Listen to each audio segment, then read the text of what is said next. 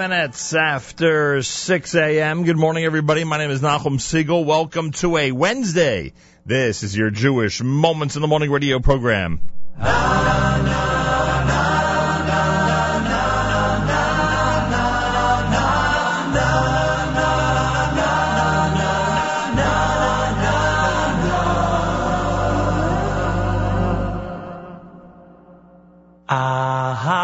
Acheinu Kol Beis Yisrael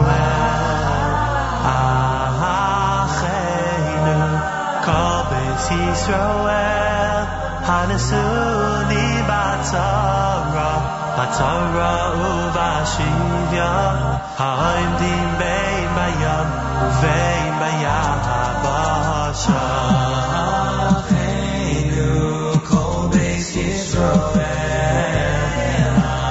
Acheinu Kol Beis Yisrael Hanesunim Batzara Uvashivya Ha'imdim Bein Bayam Uvein Bayabasha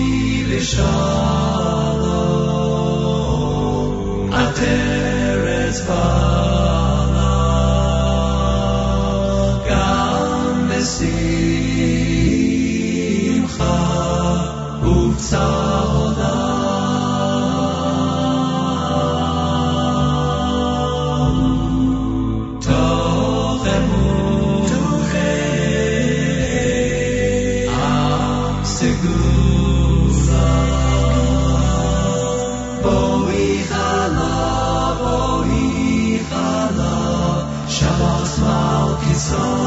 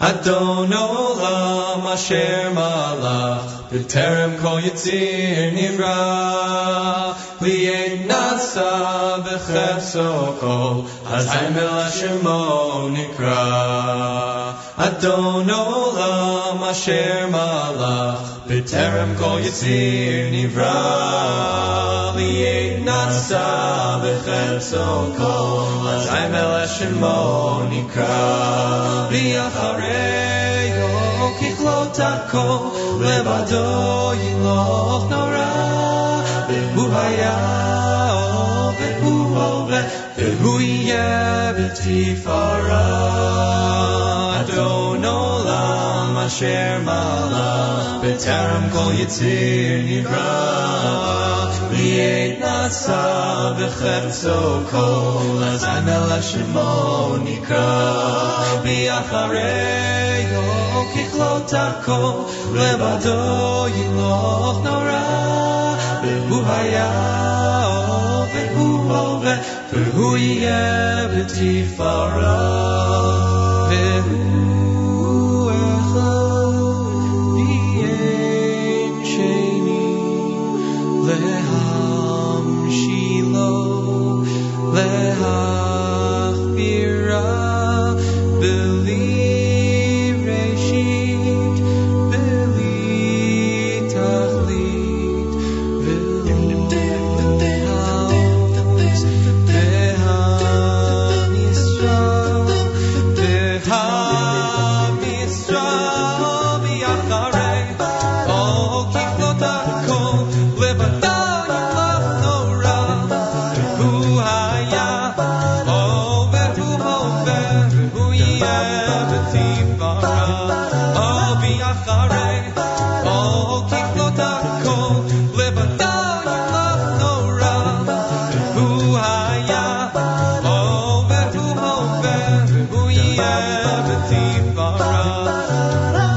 Adon olam asher malach b'terem kol yitzir nivra Li'ed nasa b'chefzo kol hazayim el shemo nikra V'yachareyo kichlot hakol levado yiloch nora V'hu haya v'hu hove v'hu yeh b'tifara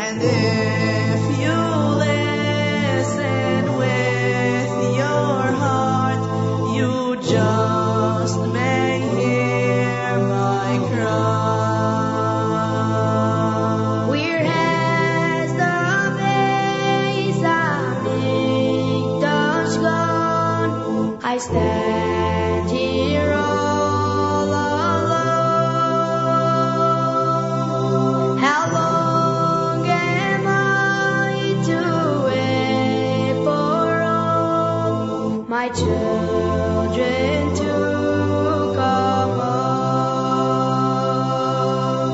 A house of marble and of gold once stood here by my side. From far and wide all came to see its beauty and its pride. But sin and Sinam brought it down, and with it so much pain. Now only Avas Yisrael can build it once again. Together,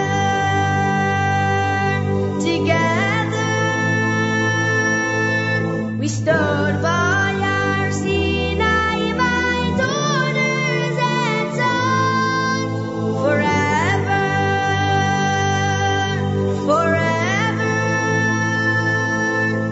We must stand together forever as one.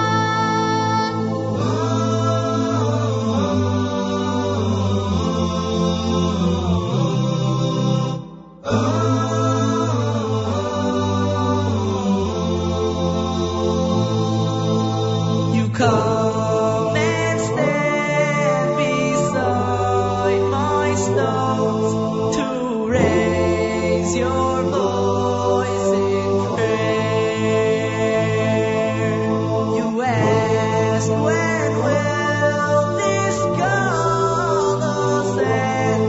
How much more can we bear? But sin and Chinam still lives on. It lingers in your hearts. How can you come back home to me while you remain apart? Together,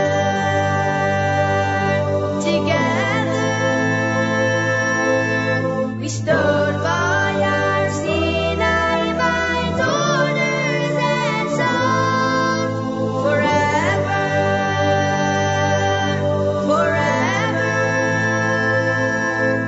We must stand together forever as one. Together, we stood by our Sinai, my daughters and sons, forever.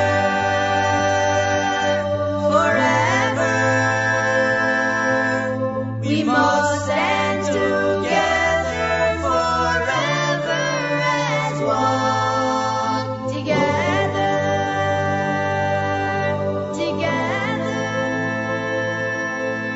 we stood by our Sinai, my daughters. Da da da da da da da da da da da da da da da da da. Do do do do do do do do do do do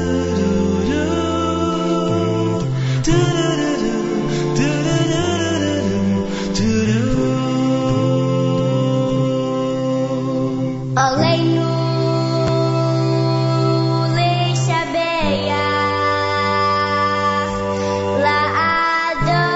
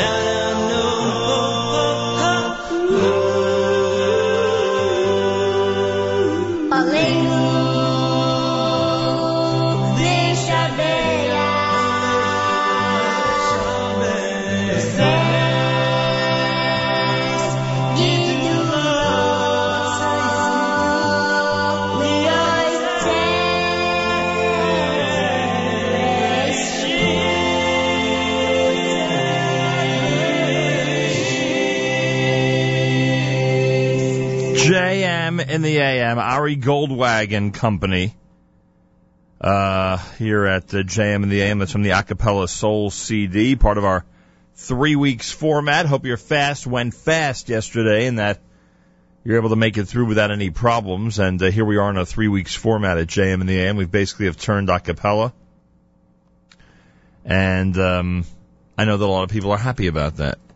That the first 2 weeks of our 3 weeks format will be a cappella, and then during the 9 days we'll switch to all talk, which is our tradition here at or mostly talk, I should say, which is our tradition here at JM in the AM. And we will have a program on Tisha B'Av. 2 weeks from Tuesday, we will have a program on Tisha B'Av itself with Kinnis and more. Donnie Gross and Company had Avas Hashem. You heard Kol Ish with Adon Olam. Hamalach Boi V'Shalom and Achenu, done by Kol Zimra. I still haven't gotten A.B. Rottenberg on the air to discuss the whole Achenu role in Israel and the Jewish world over the last month. And the Regesh and Moda Ani opening things up, and we say good morning. It's Wednesday on this July 16th, the 18th of Tammuz. Good morning, 72 degrees, 96% humidity, winds are west at 2 miles an hour. Morning showers with a high of 82, then tonight, partly cloudy, low 65, mostly sunny for tomorrow. And again, it looks like we're going to luck out for the weekend. Looks like the good weather is going to continue through the weekend. High tomorrow, 82 degrees. I think we've cooled off a bit since this big rain yesterday. If you were stuck in traffic yesterday, I hope you had the NSN app. I hope you had I hope somehow you were connected to our stream, to our network at jmandtheam.org. Because I don't know how else one can get through a 2.5-hour inbound traffic jam at the George Washington Bridge and all the other jams that were going on yesterday afternoon during the flash flooding. Just unbelievable. 86 right now in Yerushalayim and Tel Aviv, 84 in Haifa, 95 in Eilat. Up in Guilford, New York, our friends at Camp Mesorah, where boys campus are the reigning Zimriyah champions. They're at 58 degrees, going up to 74, and it looks like they're going to have a nice day, and we're looking forward to a big visiting day weekend coming up this coming Sunday. At least 4 rockets were intercepted by the Iron Dome over the greater Tel Aviv area on Wednesday, in the latest barrage of projectiles launched from the Gaza Strip. In addition to Tel Aviv and its surroundings, the brace of rockets set off code red rocket alert sirens in Ashdod, Herzliya, Ramat HaSharon, and Petach Tikva. 2 rockets fell in open areas of Dimona, the site of Israel's nuclear reactor. A house in South Tel Aviv was lightly damaged when shrapnel directly hit the home's window and crashed into the courtyard. No injuries were sustained. Earlier Tuesday, the Ashkelon area was the target of 8 rockets, 6 of which were intercepted by Iron Dome. The Eshkol Regional Council, which borders the Gaza Strip and has been one of the most often attacked areas, was also targeted by 4 rockets on Wednesday morning. The rocket fire came as the IDF was expected to expand its bank of targets in Gaza as part of Operation Protective Edge. The IDF dropped leaflets in northern Gaza to residents of that area and sent recorded messages and placed calls warning civilians to leave. The leaflets told residents that despite a truce, Hamas and terror organizations continue to fire rockets, and the IDF therefore plans to strike with much more power against terrorists and targets. From these areas, rocket fire is being launched against the state of Israel. For your safety, you are requested to leave your homes immediately and travel toward Gaza City by Wednesday at 8 a.m. The IDF does not wish to harm you or your families. Clear the area to safeguard your lives. Do not return to the area until further notice. Anyone who does not listen to instructions endangers his life and that of his family. More than 1,000 rockets have been fired into Israel since Operation Protective Edge was launched last week. Tuesday saw Israel's first casualty as a fragment from a mortar shell killed Dror Hanin, 37-year-old of Beit Aryeh at the Erez crossing. He had come as a civilian volunteer to distribute food to soldiers at Erez. It's the latest from Israel. Last night I participated in an emergency Tehillim session, and I hope that those sessions continue. Everybody who has an opportunity to gather in prayer and the saying of Tehillim, of Psalms, on behalf of our IDF soldiers and on behalf of our brothers and sisters in Israel, please make sure to do so. Please make sure to do so. A very challenging time. Those of you who are heading to Israel today, and it seems every day there are more and more people heading out on flights to the Holy Land, thank you. Thank you for demonstrating this type of support for our brothers and sisters, and let us hope that they don't need this type of support for long, but as long as they need it, we will be there to provide it. By the way, I read an article, and actually a listener called yesterday and said that they were related to this couple. I've got to acknowledge this on the air. A Crown Heights couple has made the ultimate tribute to the 3 murdered Israeli teens, naming their newborn son in their memory this past Monday morning. Eyal Gilad Naftali Teitelbaum was born July 7th. His parents, Yanki and Bina, felt strongly about doing something in honor of at least one of the slain boys. They told VIN News, we had a different name picked out. When he was born, we wanted to add one of the names as a way of capturing the emotion and how he felt. I was trying to figure out which of the three names went better with the name we planned to use, but nothing clicked. Then we thought of using all three names, and it just worked, and we felt it was the right thing to do. Teitelbaum said that they chose the order of the names based on how they sounded best, and says they have yet to decide exactly what they will call the newborn son. We all felt so helpless and so connected to these families that we don't even know, and you feel like the tragedy is your own, said the 41-year-old father of 6. We wanted to add some positive energy into this tragedy and the continued remembrance of the feeling of achdus that we all experienced. People are going to forget about what happened, but the families of those boys will never forget, and this baby will be here to remind us every day of our lives. This is not the first time that the Teitelbaums have chosen a name in an effort to continue the legacy of a life cut all too short. And VIN News has seen the birth certificates of 2 other Teitelbaum children who were named to perpetuate the legacy of 3 unique individuals whose lives ended tragically. Shalhevet Frieda Teitelbaum, the couple's oldest daughter, is named both after a grandmother, and Shalhevet Pas, a 10-month-old Israeli infant who was shot in the head by a sniper at 10 months old. We wanted to find some way to add light to the darkness, explained Teitelbaum. Teitelbaum met Shalhevet Pas's father, Yitzchak, 7 years ago when he was filming in Hebron. I showed him some pictures of my daughter, and we hugged. The Teitelbaums invited the Pas family to Shalhevet's bat mitzvah this past December. We wanted to let them know that they are close to our hearts, and to ask if there was any special tribute we should make to Shalhevet at the bat mitzvah. Pas has responded, wishing the Teitelbaums well, and noting that part of their daughter lives on in every girl named in her memory. 7-year-old Ehud Daniel Teitelbaum was named after 2 soldiers who made the ultimate sacrifice. Sergeant Major Ehud Goldwasser of the IDF and Private First Class Daniel Agami of the United States Army. When he was younger, my son would say that his name is Ehud Goldwasser Daniel Agami Teitelbaum. He knows he's named after 2 very special people. So an amazing gesture and really an incredible story. Kol HaKavod. This young man will carry the name of 3 people who brought the Jewish people together in a very challenging time. That challenging time continues. Let us continue to pray for our brothers and sisters in Israel and for all of our brothers and sisters who are serving in the IDF, in the Israel Defense Forces at this time. More coming up in an a cappella format Wednesday at JM in the AM.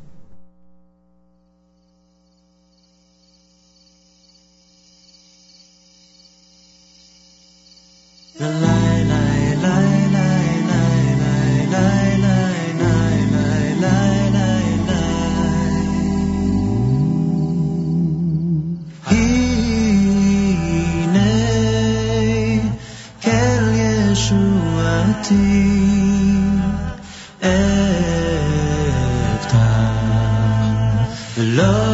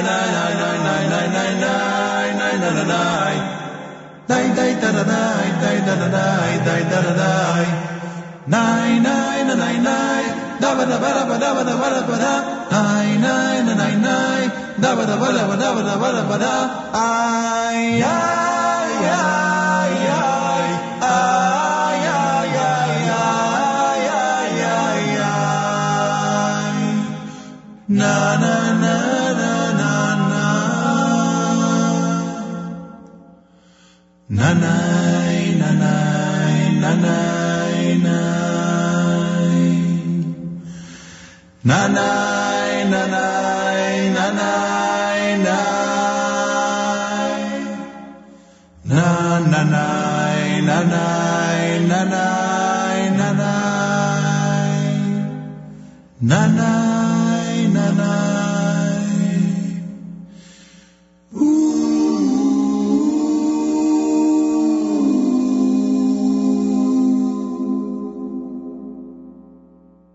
Aye mekoim kevoid, aye mekoim kevoid, aye mekoim kevoid, aye mekoim kevoid. Oy malay malay oilam, aye mekoim kevoid, kevoid malay malay oilam, aye mekoim kevoid, kevoid malay malay oilam. Mishar so shoyalim shoyalim zelaze aye mekoim kevoidoy. Mishar so shoyalim shoyalim zelaze aye mekoim kevoidoy. Aye mekoim kevoidoy, aye mekoim kevoidoy, aye mekoim kevoidoy, aye mekoim kevoidoy. Doy malay malay oilam aye mekoim kevoidoy. Kevoidoy malay malay oilam aye mekoim kevoidoy. Kevoidoy malay malay oilam. Mishar so shoyalim shoyalim zeloze aye mekoim kevoidoy. Mishar so shoyalim shoyalim zeloze aye mekoim kevoidoy. Aye mekoim kevoidoy, aye mekoim kevoidoy, kevoidoy malay malay oilam aye mekoim kevoidoy, kevoidoy malay malay oilam aye mekoim kevoidoy, kevoidoy malay malay oilam. Mishar so shoyalim shoyalim zelaze aye mekoim kevoidoy. Mishar so shoyalim shoyalim zelaze aye mekoim kevoidoy. Aye mekoim kevoidoy, aye mekoim kevoidoy, aye mekoim kevoidoy, aye mekoim kevoidoy.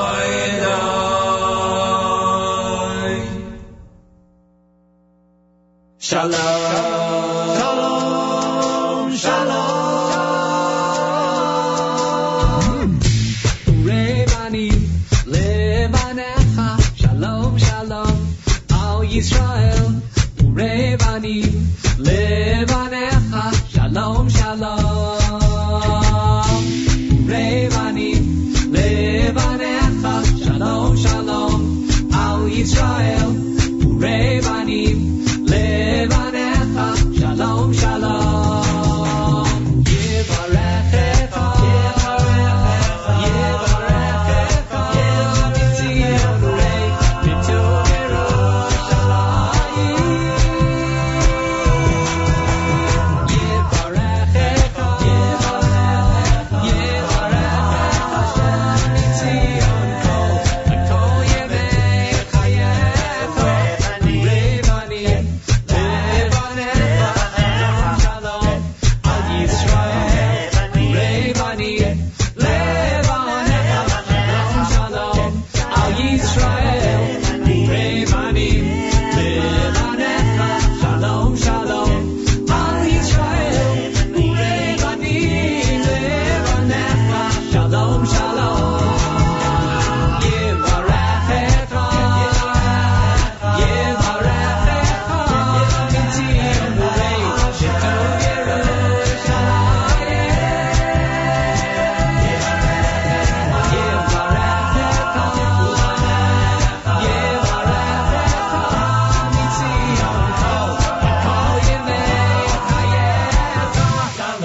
shalom, shalom, shalom, shalom, shalom, shalom, shalom, shalom, shalom, shalom, shalom, shalom, shalom, shalom, shalom,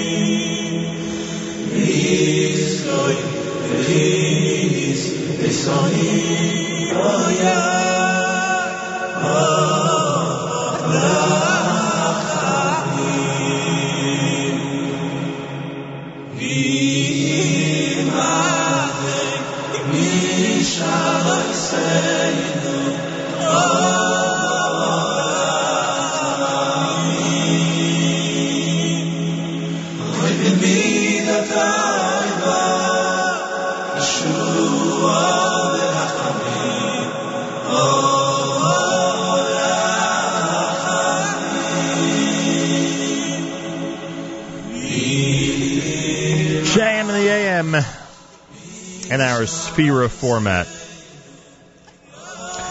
WFMU East Orange, WMFU Mount Hope, Rockland County at 91.9 on the FM dial.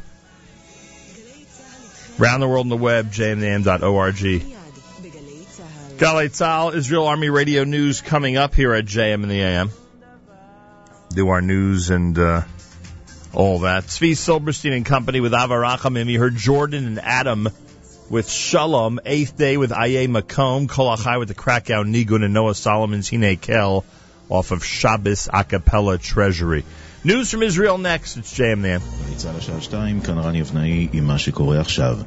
מטח רקטות כבד בשעה האחרונה לעבר הדרום. אין נפגעים. כתבנו רמי שני. סמוך לקריית גת יורטו בהצלחה 2 רקטות ו2 אחרות התפוצצו בשטחים פתוחים. רקטה שנורתה לכיוון ערד או דימונה התפוצצה אף היא בשטח פתוח. מוקדם יותר נגרמו נזקים בשני יישובים בעוטף עזה בהתפוצצות רקטות במקומות מרכזיים בהם אין נפגעים. שר החוץ אביגדור ליברמן ממשיך לקרוא לכניסה קרקעית לעזה ולהפלת שלטון חמאס. כתבנו רועי אנטבי שמע אותו בסיור באשקלון. לא ניתן להבטיח חופש קיץ נורמלי לילדינו ללא טיפול בקרקע. זה הכל. אנחנו לא צריכים לשלוט בעזה, אנחנו לא צריכים להקים יישובים בעזה, אנחנו צריכים להבטיח שכל מחבלי חמאס או שהם יברחו משם או שיצרו או שימותו. ליברמן תקף טענות שלפיהן הממשלה מפולגת ואמר, הממשלה מדברת בקול אחד. כולם רוצים להבטיח את ביטחונם של אזרחי מדינת ישראל. לגבי איך להשיג את זה, לכל אחד יש עמדה והוא מבטא אותה בקבינט. מוקדם יותר תקף חבר הכנסת שאול מופז, לשעבר הרמטכ"ל ושר הביטחון, את התנהלות הממשלה בזמן המבצע. לא זכור לי ששרים של הקבינט או שרים מהמפלגה של ראש הממשלה בעת מבצע צבאי, כשאזרחים מסכנים את חייהם, יוצאים נגד מי שמוביל בעת הזאת בתורנות שלו את ביטחונה של מדינת ישראל. שימו לב, אזעקה באשקלון, זיקים וקרמיה. אזעקה באשקלון, זיקים וקרמיה. הפלסטינים מדווחים שצה"ל תקף בצהריים רכב סמוך לח'אן יונס ו3 בני אדם נהרגו, בהם גבר בן 65. גורם צבאי אומר לכתבנו טל אברהם שיעד התקיפה היה הרכב שעל פי הערכות נסעו בו מחבלים. כתבנו ג'קי חוגי מוסר שמאז תחילת מבצע צוק איתן נהרגו ברצועה 208 פלסטינים. מערכת כיפת ברזל ירתה הבוקר 4 רקטות ששוגרו לכיוון גוש דן והשרון. רסיס חדר תקרת בית בתל אביב, בני המשפחה לא היו במקום ואיש לא נפגע. סגי אנגל, בעל הבית, סיפר שבמבנה הם לא מרגישים מוגנים. זה מזל שיצאנו מהבית. כשאני אהיה בחוץ, אני פשוט רואה איפה זה בא ואני רץ לצד הנגדי. להישאר בתוך הבית זה לא בטוח. מוקדם יותר אישה נפצעה קל מרסיסים במושב במועצה האזורית באר טוביה. יעל דן שוחחה איתה. אחד הרסיסים פגע לי בשוק, ממש אש גדולה, וזה כל כך מהיר שאי אפשר לתאר את זה. אני עדיין בשוק. צה"ל יהרוס את בתיהם של 2 החשודים ברצח 3 הנערים נפתלי פרנקל, גלעד שייר ואייל יפרח, זכרם לברכה. מדווח כתבנו ענבל תמיר. הצבא מסר למשפחותיהם של מרואן קוואסמה ועמר אבו איש ההודעה על כוונתו להרוס את הבתים, וכעת עומדת לרשותם יממה להגיש התנגדות שככל הנראה תידחה. בתחילת החודש הרס צה"ל את ביתו של זיאד עוואד המואשם ברצח ברוך מזרחי. אז הייתה זו הפעם הראשונה בה נהרס בית בגדה מאז 2005. בתחזית מחר צפויה ירידה בטמפרטורות. ולסיום, גלי צהל עם תושבי הדרום. מיד אחרי החדשות נעביר בשידור חי הופעה של כנסיית השכל בקיבוץ רוחמה. משם מדווחת מיכל פורט. בפה בקיבוץ רוחמה מתאספים אחרוני התושבים להופעת המקלט האינטימי של כנסיית השכל. מעטים מאוד מחברי הקיבוץ בחרו לצאת להתאוורר ביישובים מחוץ לטווח הרקטות, ולכן ניתן לראות בין עשרות התושבים שהתקבצו בפה בקטן קהל מכל שכבות הגיל. אלה החדשות שעורך הדר שיפר.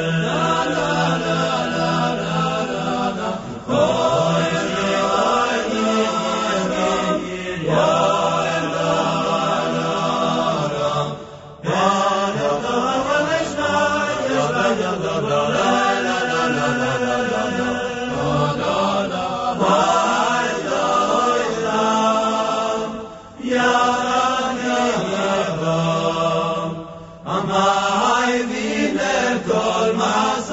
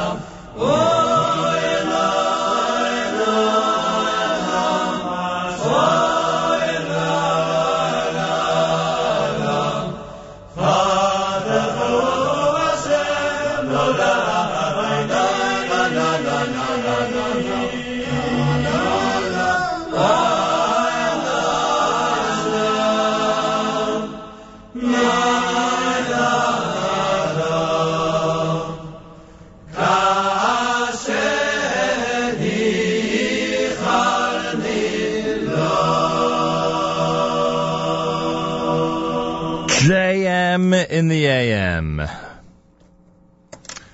Great medley from a CD entitled Rananu Tzadikim. Perfect for our a cappella format 3 weeks. It's Wednesday on this July 16th, the 18th of Tammuz. Good morning, everybody. 72 degrees, morning showers, and a high temperature of 82. Clearing up, and tomorrow we're expecting a really nice day with sunny weather and a high of 82 degrees. Yerushalayim is at 86. A lot of people getting set to head to Yerushalayim. This coming Monday, there will be a plane load of people, and I am told nobody has canceled their plans to make Aliyah and move to the Holy Land. Our friends from Nefesh B'Nefesh will check in the 8 o'clock hour, and we'll find out exactly what's happening in terms of this great group from North America who have made this commitment and are sticking with it to head to Israel this summer. We'll talk all about that coming up if you keep it here at JM in the AM. Earlier I mentioned a mazel tov to the Teitelbaum couple in Crown Heights. The brand new name of the Teitelbaum baby in Crown Heights is Eyal Gilad Naftali. 3 names, and for those of you who've been following, named after the 3 boys murdered by the enemy just a few weeks back. And we wish Mazel Tov to the Teitelbaum family as they continue a tradition of naming their children after Jewish heroes, especially those who were taken from us very young in recent times. So kol hakavod. Wednesday morning, JM in the AM. Many people have pointed out that the last public comments by Danny Danon as Deputy Defense Minister were made here on JM in the AM very, very shortly after that interview yesterday, as Danny Danon was heading toward the city of Sderot. He was fired as Deputy Defense Minister of Israel. It's interesting to watch how his political capital has, it seems, gone up since then, since yesterday. But anyway, that was pretty ironic. Danny Danon on our program, moments later fired as the Deputy Defense Minister of Israel for statements that the Prime Minister felt were inappropriate. Be interesting to see what happens within the Likud as the military operation continues.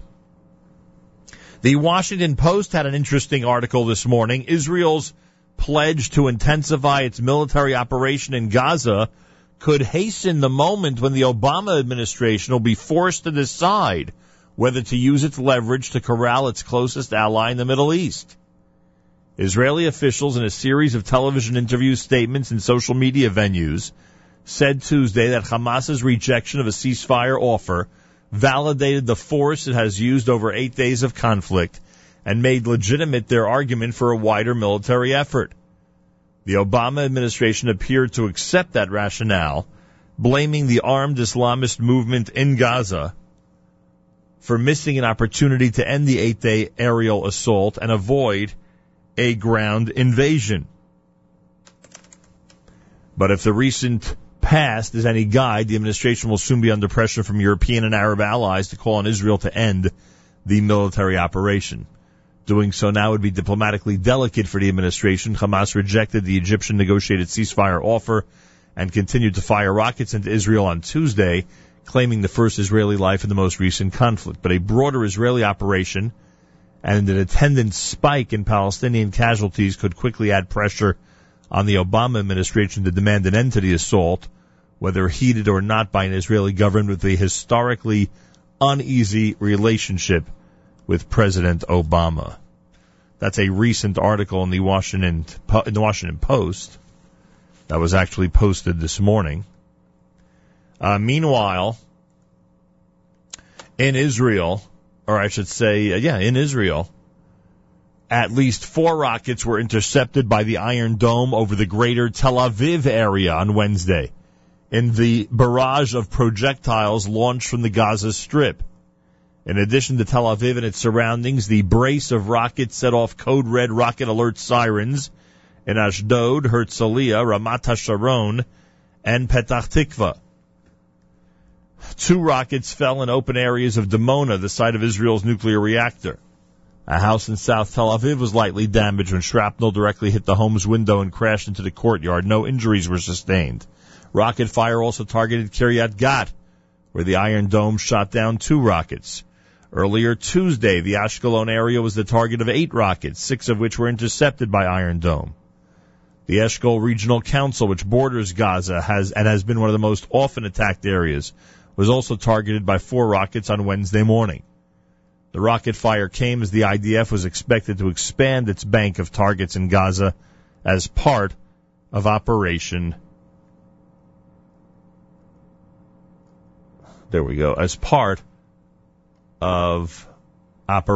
Protective Edge. JM and the AM on this Wednesday in our 3 weeks format. We'll speak with our friends from Nefesh B'Nefesh. This is a story. The height of what's going on and people traveling to Israel, thank God, and many of them a plane load getting ready to make their next home in Israel. I spoke yesterday with youngsters who are both with Camp Mesorah on the Nala program in Israel, having a wonderful time, and other youngsters who are part of the OU NCSY Michlelet and Kollel programs, also having a wonderful time. In fact, this is a good opportunity to thank the counselors, the madrichim, the directors, the heads of all these programs that are now in Israel. And some adjustments sometimes have to be made. But they are coming through with flying colors in terms of keeping the kids in the midst of amazing activities and wonderful Torah study, and at the same time keeping a very close eye on the safety and security situation. So a big thank you and continued Hatzlacha Rabbah to those who have been really dedicating the first part of their summer, not just to making sure that the kids in Israel are having a good time, but making sure that everything is being done in a very smart and efficient manner. And all who are associated with that whole system, no matter what Israel program there are, it happens to be, kol hakavod. A lot of people are working very hard to make sure the kids have a good time, that they're safe, and that they're occupied with wonderful activities and great Torah study. Wednesday morning was 72 degrees, 96% humidity, winds are west at 2 miles per hour, morning showers with a high temperature of 82 in our 3 weeks format, which will continue until Rosh Chodesh Av, when we switch into an all-talk format for the remainder of this period of time until Tisha B'Av. Our scheduled trip to Israel is, in fact, right then. We're going to start broadcasting from Israel the Thursday after Tisha B'Av, and as Yossi Baumel mentioned with us on the air, we're going to be in Sde Road Friday, Erev Shabbos Nachamu, for what I believe is going to be a historic program as we talk about the summer in Sde Road, and also celebrate with our wonderful friends Simon and Dr. Joe a wonderful Hachnasa Sefer Torah celebration in Sde Road, which we'll talk about as we get closer. Meanwhile, we'll concentrate on next week's flight, which is, of course, the Nefesh B'Nefesh journey to Israel. This is one that I am sure the general media is going to find fascinating. How is it possible that parents take their children and that grandparents allow their children and grandchildren at this time to head to Israel, not only to visit, but to actually live there, to make a commitment to make their home there? Based on what we're told, nobody has canceled those plans at all. Everyone is full steam ahead, so to speak, when it comes to the big Nefesh B'Nefesh flight that's scheduled for this coming Monday. So we will speak to Marc Rosenberg. He's going to be joining us. He heads pre-Aliyah for Nefesh B'Nefesh. He'll join us in the 8 o'clock hour. We're anxious to get his statements and to just review this whole situation about the incredible commitment that people in North America have made to the future of the Jewish people in the state of Israel. I didn't realize that the Shuvu Summer Barbecue is tonight. Shuvu is an amazing organization, as we've pointed out many times, and they continue to build incredible educational institutions in Israel. And they always have an amazing summer barbecue. I always thought it was a little later, but I guess it's tonight. The Shuvu Summer Barbecue takes place at the home of Gedalia and Rachel Weinberger on East 23rd Street in Brooklyn, New York. It is going to be tonight. There'll be valet parking. There'll be a video presentation. And everyone is invited to participate. The guest speaker will be Diane Yonasan Abraham from London. And if you've never been to one of these Shuvu summer barbecues, they are not only delicious and a fun event, but they are very, very inspiring. So anybody out there who wants information, you could just go to the Shuvu. Well, I guess the best thing would be to email them, shuvuyusa@aol.com. Info at shuvuyusa.org. info@shuvuyusa.org. That would be the best way to get last-minute information. And again, it's always a wonderful event, this summer barbecue, and you'll have a chance to go and enjoy. 29 minutes after 7 o'clock on this Wednesday morning, Rabbi David Goldwasser's words, Zechon Nishmas Rav Zeb ben Yosef Halevi. Here is Rabbi David Goldwasser with Morning Chizuk. Good morning. This specific period of the 3 weeks seems to imply that throughout the rest of the year, we don't really need to contemplate the Golus and the Chorban, the destruction of the Beis HaMikdash. However, we know that every day we pray in our tefillos, L'Yerushalayim Mircha, and to Yerushalayim your city, Berachamim Toshuv. We say, V'zechzeno einenu, may our eyes behold your return to Tzion.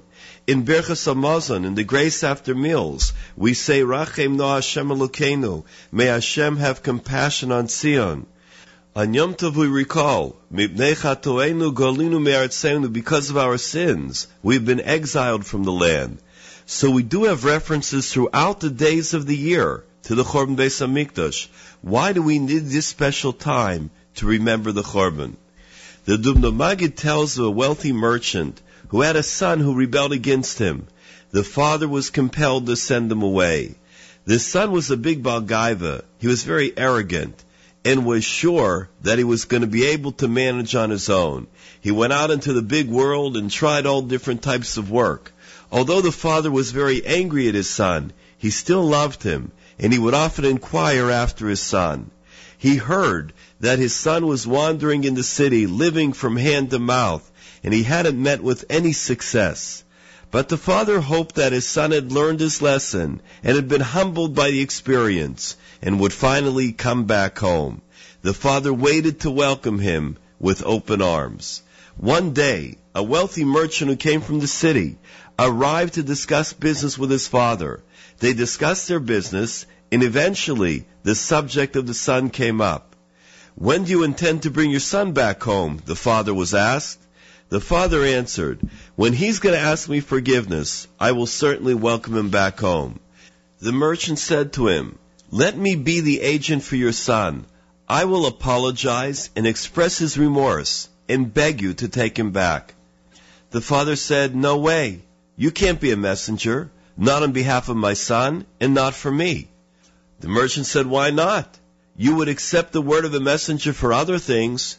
True, said the father, but I want to see that my son is truly remorseful for what he did. If he'll come to me and tell me that he wants to begin anew and he regrets the past, I will listen. But right now, you don't represent him. You come to me on a business matter, and you just happen to ask me about my son. Similarly, says the Dubno Magid, every day in our tefillos, we ask for good health and for livelihood. Incidentally, we also recall the Golus and the Chorban. We remember to tack it onto our tefillos at the beginning or at the end. However, that's not enough. Such a tefillah is not what's required. Therefore, our sages established the 3 weeks so that we can specifically focus on the Chorban and its effects. We concentrate fully on the meaning of our tefillos for the Geula, for the redemption. Then our Father in heaven will welcome and accept our tefillos and return the Shechina to Zion. This has been Rabbi David Goldwasser, bringing you morning chizuk. Have a nice day. Mi bon siyach shoyshan chaychim ahavas kala mesais daidim mi bon siyach shoyshan chaychim ahavas kala mesais daidim uyivarech es hasan vies hakala uyivarech es hasan vies hakala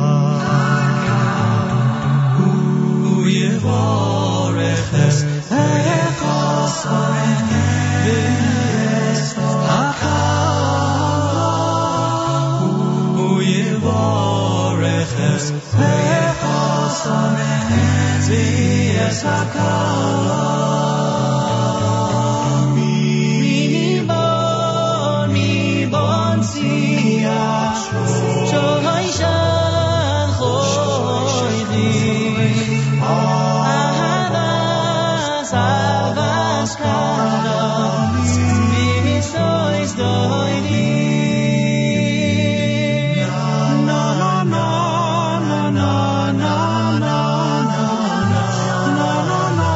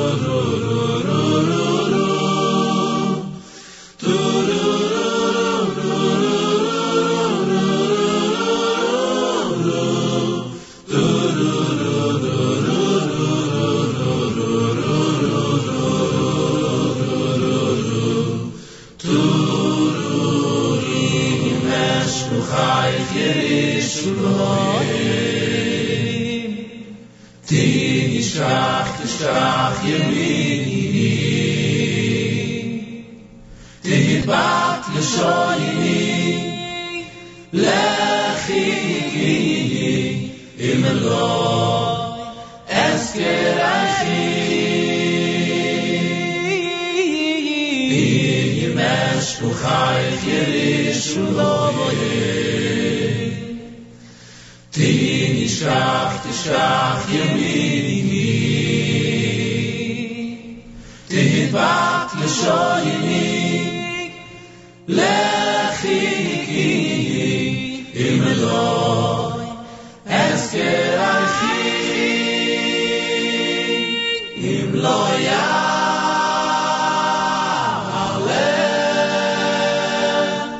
אם לא יעלה, תסישו לו אם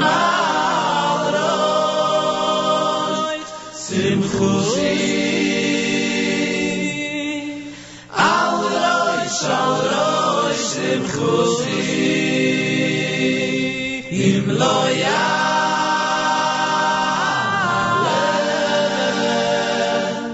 אם לא יעלה, תסישו לו ימל ראש, שמחוסי על ראש, שמחוסי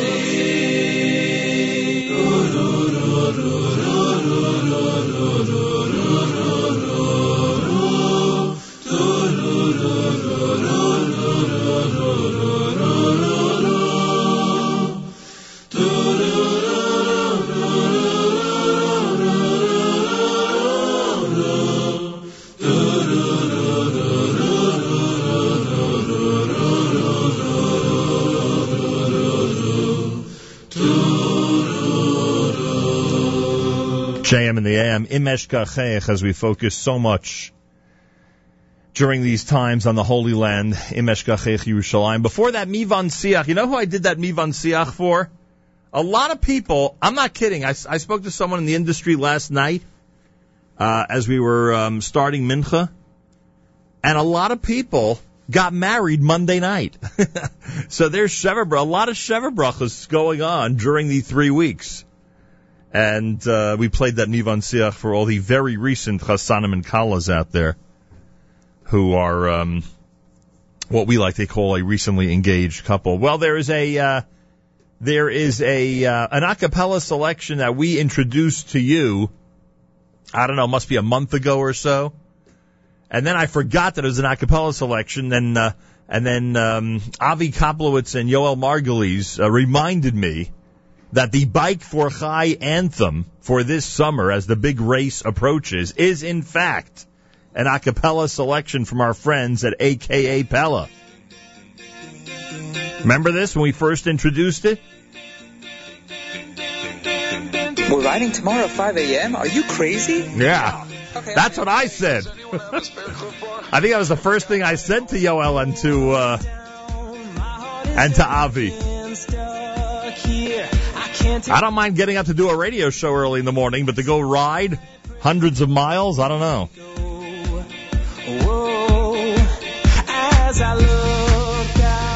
With us live via telephone, the man responsible for the Bike for Chai, coordinates the whole thing, and that is Yoel Margolese, and joining him, one of the most prominent riders and somebody who works like crazy to make this event a success. That's Avi Koplowitz. Gentlemen, welcome back to JM in the AM. Good morning. Thank you so much, Nachum. Good morning. Thank you for having us back. I can't shake the whole idea, as they say in the song, of getting up early, getting set to ride hundreds of miles. And what's incredible about this whole thing, and there's a major announcement that Avi made public yesterday and that we're going to discuss here on the air during this conversation. What's amazing is how many people have followed suit are doing what you're recommending, are raising money in association with this whole effort. It's just incredible. How many riders are we up to? What's the story right now with Bike for Chai, Yoel? We're holding at about 345 riders. Can I assume it's a record for the event? It is. It's a record. This is Last year was our biggest, and we had 292. Gosh. And now we just jumped at another 50 riders. So. What do you think? Will there be any more last minute additions, or that's it? This is we're basically closed down. We're basically closed down at this point. Too many last minute logistics and everything, the rooming, you name it, registration bags. You got to make sure every guy is really taken care of properly. So. Hey Avi, was anybody caught in the big downpour yesterday as they were training for the event? I'm not sure. I think Yoel would have a better idea of that. He speaks to many of the riders on a daily basis. I'm not as in touch with as many riders as Yoel is, so he would have that answer. All right, Yoel, you didn't hear about any horror stories in training yesterday. I didn't hear about any horror stories, but I did hear about one rider who was out there in the rain. Are you serious? But thank God it wasn't a horror story. It was towards the end of he had done a 50-mile route, and it was right towards the end of it. He just had like that last stretch to get home, and he said the sky just opened up. No, they certainly did. It's one way to cool off during a long ride, huh? That's one way to cool off. That's definitely true. Not something you want to happen on the ride itself, but definitely one way to get cool. Yeah, could you imagine? Oh, I'm not even going to say anything. Let's not even talk about it. That'll be a ride they'll be talking about for a while. All right. That'll be last year's day, too. Avi, why don't you tell our audience about the big announcement that you made public yesterday? Regarding the threshold we surpassed? Well, yeah, I mean, the milestone that you collectively, all the riders together, surpassed. It's pretty amazing, no? We actually, I think I checked this morning, we actually surpassed 2.6 million at this point. In other words, at some point during the middle of this week, you figured it would make it to the $2.5 million mark, and now you're telling us that it's already over 2.6 million. Yesterday was a tremendous number in fundraising, just like speaking to riders and watching as the numbers were going. Yesterday alone was over $170,000. Why? Why do you think that was? People had spare time on Shavas Ratamas instead of going to lunch? You know what? It could be any number of factors, but this is the reality. Right before the end, as we get closer and closer to the event, there also was a last minute raffle that we had put in there for guys to, as we mentioned in the song, we talk about the zip carbon wheels. So we have one of our bike shops, Strictly Bicycles. They had donated a set of zip carbon wheels, which was upwards over $3,000 value just for wheels. Wow. And everybody had a kind of an incentive to get raffle tickets to join in. Oh, that makes sense. I thought it was just people took off their lunch hour because it was a fast day and sat on the computer sponsoring people, but I think you have a much better explanation, frankly. Avi Koplowitz, Yoel Margolese with us. We will do the song. We'll do the song in its entirety coming up toward the end of the conversation. Tell us about the song. Remind the audience about getting AKA Pella to do it, putting in all those themes into that one song, and how people could actually download it and participate in this whole musical aspect of Bike for Chai. That's definitely Avi. Avi, that's all you. Baruch Hashem, I can say that the song has been very well received both by riders and by general public. iTunes downloads have been a nice number. Mostly music has been a decent number. Google Play we have no idea because they have like a 2-month lag time before they report their sales numbers, so we won't know June sales until August. But all in all, anybody who has heard a song definitely enjoys a song, and the primary audience was our ridership, and I haven't heard a negative thing from anybody, and I think all the work that went into it definitely has paid off and has become our anthem. Yeah, bottom line, it's a very cute song with a lot of references that people, especially the ones who are riding, are going to find very funny and interesting. Yes, and it was played by the Women's Ride a couple of weeks ago also, and they liked it very much as well. All right, so AKA Pella, they came through. They came through for Bike for Chai. Absolutely. Definitely. We had a nice conversation with C.D. Eichler here in the studio, you'll recall, and I think he was very proud of the effort. It came out really nicely. All right, everybody, you'll hear it in just a few minutes. And again, the best way to download is iTunes. The best way to download it? iTunes, people who have Google Play, they all work. And on the website, if you go to the Bike for Chai website, right on the homepage, if you scroll down a little bit, it's all right there, bikeforchai.com, and you have all the links right there to be able to download. All right, Yoel, what do people need to know? Obviously, you're at a great number already. You want to see it climb. Everybody wants to support the incredible Chai Lifeline Camp Simcha. What do people need to do? Basically, just go to the website and be as generous as possible? That's the idea. That's the idea. Find your friends. With 350 riders within the Jewish world, you got to know somebody there. So go to bikeforchai.com and click on sponsor a rider and choose your friend. And if you want to just generally sponsor Bike for Chai and Chai Lifeline, you can do that as well. But I'm sure there's somebody there and you could donate very generously. It's 2 days. It's 180 miles. As we say, it's over 400 kids up at Camp Simcha, and this fundraising effort is simply amazing. It's called The World's Greatest Finish Line, and in addition to the audio song that we keep recommending from a.k.a. Pella, we're also recommending you watch the videos online, which you'll find at Bike for Chai, which shows you what it's like when these gentlemen pull into camp and are greeted by staff and campers up at Camp Simcha.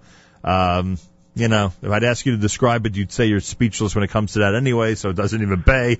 But if people, I would like to mention something, Nachum, if I may. If I may, I would like to mention, there was it was an idea that was brought forward to me by the riders themselves, and we've put it into play, and I've been very not surprised, but it's always so nice to see. But, knowing that we've dealt with so many tragedies within Klal Yisrael now, and with the Israeli teenagers that were killed, the solution for those children, to those teenagers, falls out on Bike for Chai. And the riders themselves, why don't we do a collective siyum? Why don't we make something and collectively finish Shas? Adding a Torah study component to Bike for Chai.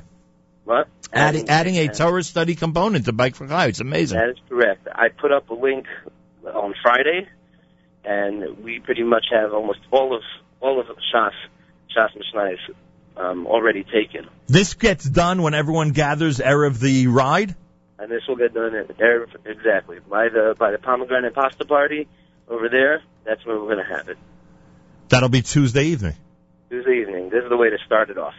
Ladies and gentlemen, I hope you just heard what Yoel said. The 3 Israeli teenagers, their memory is going to be commemorated in a collective siyum that night, Tuesday night, when the cyclists get together for Bike for Chai for the 2-day Wednesday, Thursday trip. Tuesday night they get together for the big pasta party, and that's taken care of by Pomegranate.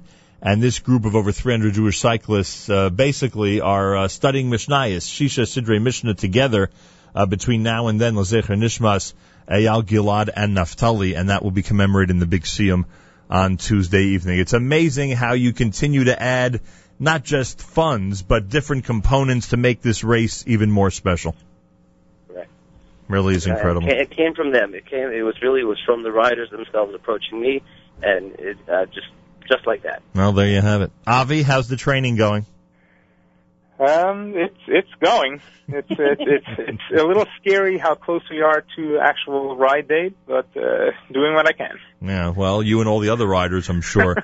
I hope everyone's preparing properly. There may be some riders out there that are neglecting what you're supposed to be doing 2 weeks before. You know what I mean? That is possible in our community. Very possible. Very possible. But for that we'll make sure we have plenty of support vehicles along the way.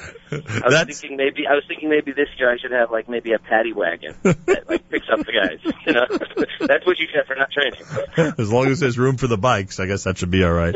All right, and everybody out there, you are encouraged, as we do every summer, to support the effort. Go to Bike for Chai, go to the website, and literally you'll see the types of donations that are coming in and how they've reached this incredible level of $2.6 million at this point.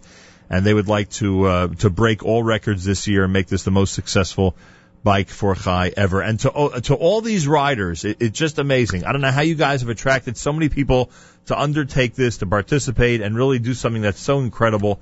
It's just amazing. And to everybody out there in the community, I hope they appreciate and understand how important it is. We will wrap up with the song, with the Bike for Chai anthem done by a.k.a. Pella, with a reminder that people through Google Play and through iTunes and all the other platforms, if you go to Bike for Chai website, you can actually download this yourself. And you could blare it in your ears, in your earbuds, as you're riding and practicing for either the big race or any other exercise you might be doing. Avi, any last-minute advice you want to give everybody out there? Anything you want to tell us? High Lifeline, everybody at this point knows how phenomenal organization it is, and just support as much as you can, any way you can, and if you can give a nicer, larger amount for a rider, just download the song. It's only 99 cents. That also, those proceeds go to High Lifeline as well. Yeah, it's only $1, everybody. Do it. It's a good cause for sure. Yoel, anything else we need to know in terms of the procedural stuff for 2 weeks from now? I think we're good to go, Nachum. It is beyond a pleasure every time you have us on. I really appreciate it. I appreciate it. I definitely appreciate it, and me personally as well. So, well, I thank you very much for that. There's a lot of excitement out there. There are people who are very anxious to see how it goes and to watch their friends and family accomplish so much for Chai Lifeline in those 2 days. Good luck, gentlemen. We'll be in touch and encourage everybody to keep giving. Thank you very much. Yoel Margolese, Avi Koplowitz, many of you are familiar with their incredible work with Bike for Chai, and it's really it's been an incredible effort, to say the least.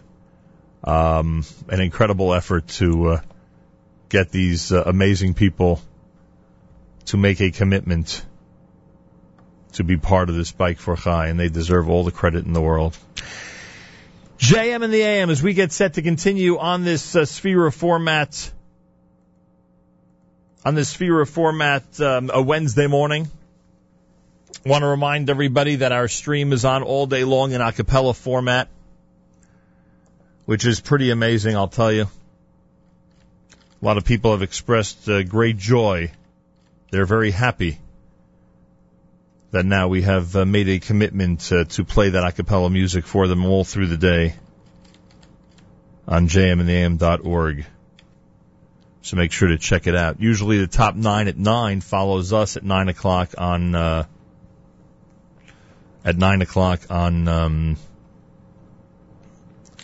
both Tuesday night and follows us on Wednesday morning. The 9 at 9 essentially has been postponed till after Tisha B'Av and then will return. Bike for Chai is on the air with AKA Pella at JM in the AM.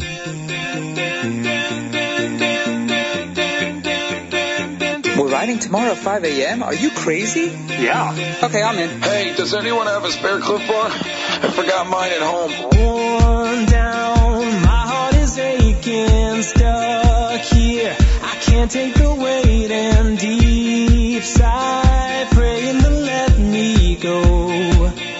Whoa, as I look out, I see something in the distance, feeling that spark of hope, and suddenly now I know, Simcha, I'm coming home. No matter how steep the slope, one thing I know, it's the world's greatest finish line. That's why I'm biking for Chai. Our pedals cranking away, with just one goal today. We're gonna cross that finish line. That's why we're biking for Chai. Just got my new speed plates. They're awesome. They make you faster? Totally. I don't think they're working. Guys, where's Margolese? I'm gonna kill that guy. He said there's no hills on the first day.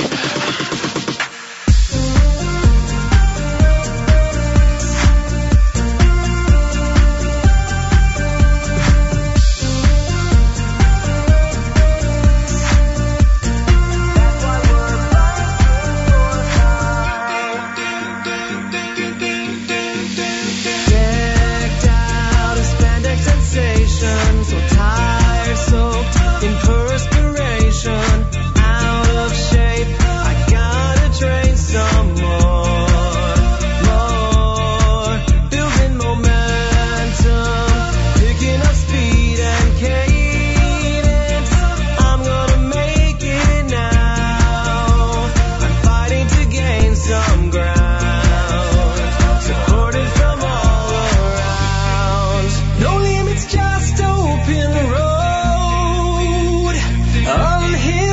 so. Nothing's gonna stop me this time. That's why I'm biking for high. Pushing together as one.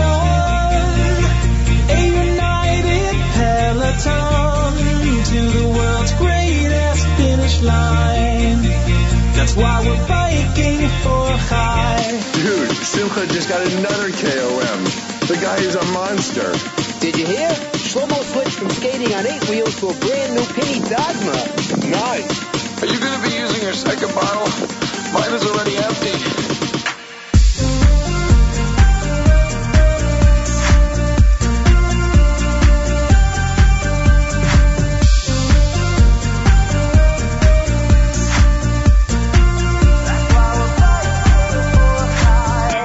You guys just did the day one route.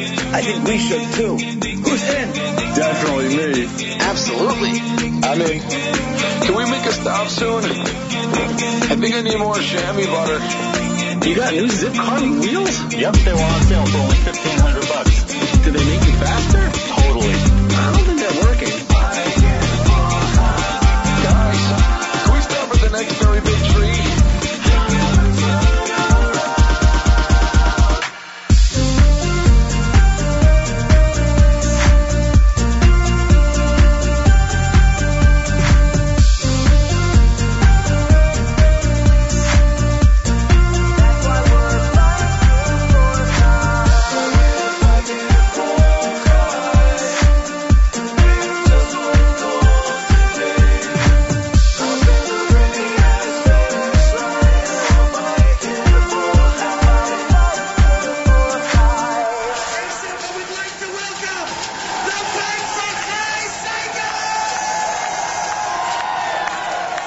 What a moment, I'll tell you.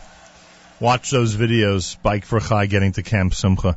They're at $2.6 million, and they want to see, and we want to see that number grow throughout the entire summer, especially now in the 2 weeks before the big Bike for Chai. Thanks to Yoel and to Avi for joining me here at JM in the AM. That song was done by AKA Pella, and specifically so they had an a cappella selection. Bike for Chai would have an a cappella selection for the summer months. Or I should say for the 3 weeks. 2 minutes before 8 o'clock, we'll check in soon with our friends from Nefesh B'Nefesh. Flight leaves Monday, and everyone's going. It's amazing. I have regards from those who I've spoken to in the Holy Land this morning. Some youngsters who are having the time of their life on the OU NCSY programs and the Camp Mesorah program. A lot of great people, madrichim, leaders, coordinators on this side of the ocean and that side of the ocean who are working very hard to make sure the summer goes safely, smoothly, and it's as fun as possible. And kol hakavod to all of them.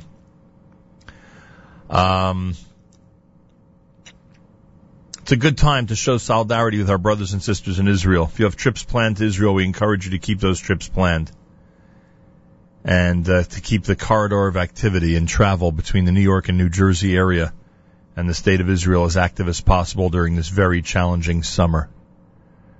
Another rough day in the Holy Land in terms of rockets coming from Gaza. Let's keep our brothers and sisters at the forefront of our hearts and minds. As we say, this is America's one and only Jewish Moments in the Morning radio program, heard on listeners-sponsored WFMU East Orange, WMFU Mount Hope, Rockland County at 91.9 on the FM dial, and around the world on the web, jmtheam.org.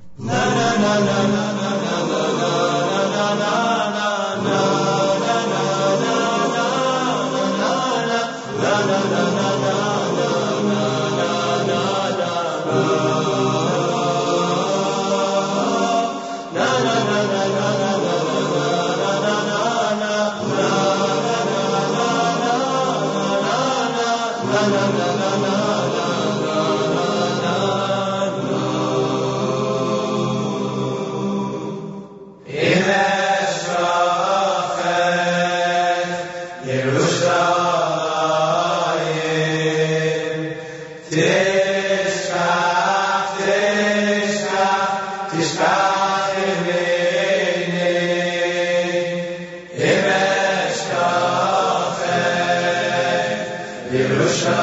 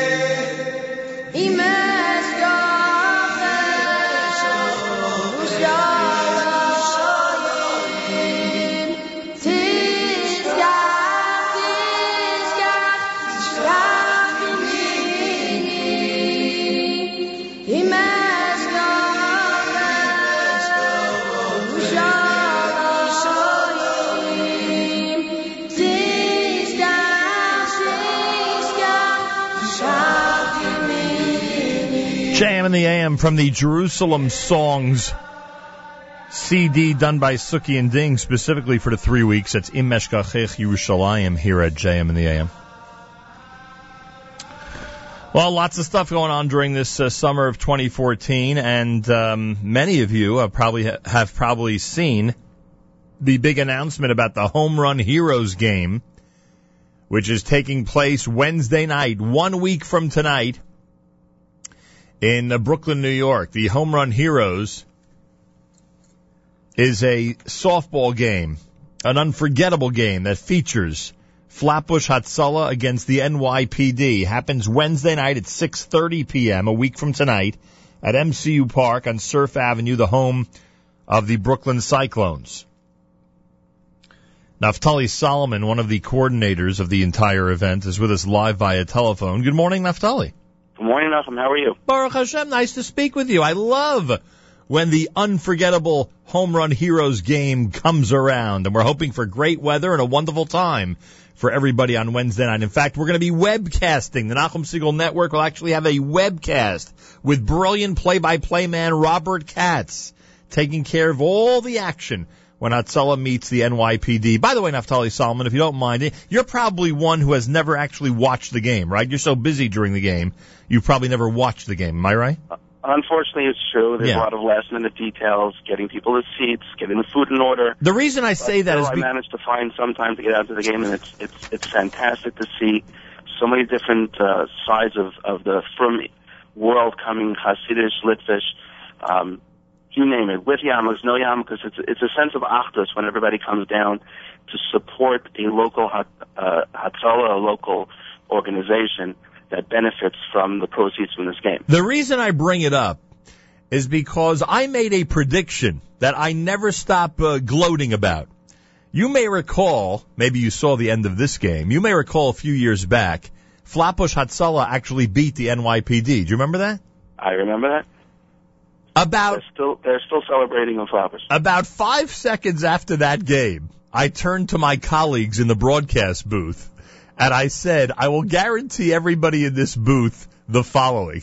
Never again will the NYPD lose to Flatbush Hatzalah. They will do everything in their power to bring whoever they have to bring to win this game. And am I right that since then the NYPD has emerged victorious?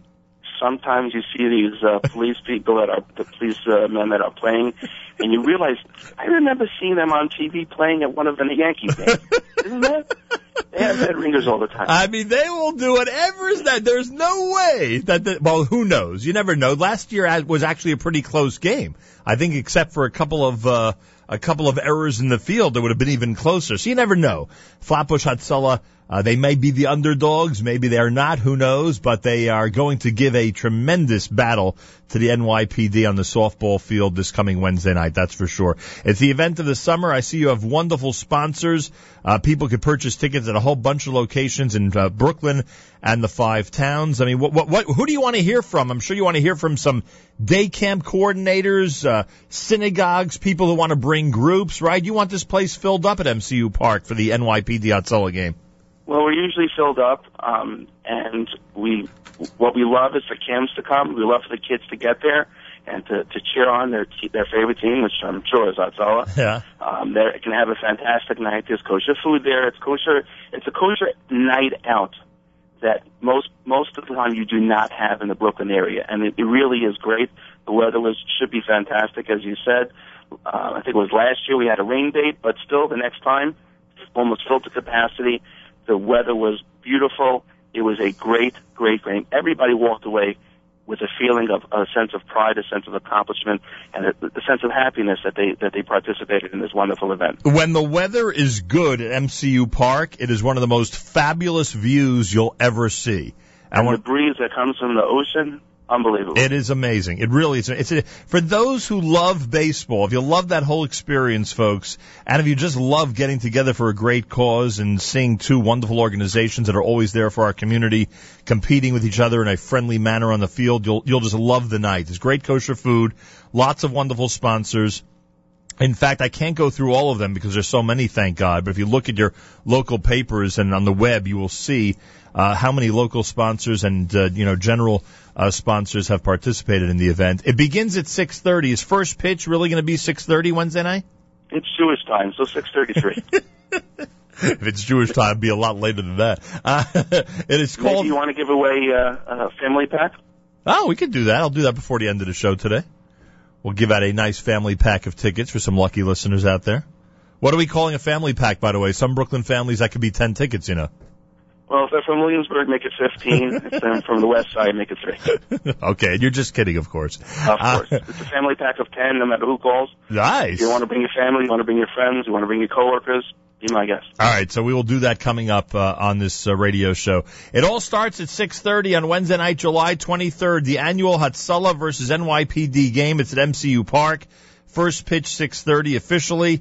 Information, I should give out this 516 number? Yes. The information number is 516-459-9534. That's 516-459-9534. You can also email homerunheroes@yahoo.com, homerunheroes@yahoo.com. The game is a week from tonight, 6:30 p.m. at MCU Park. I think we'll begin our coverage slightly after 6 p.m.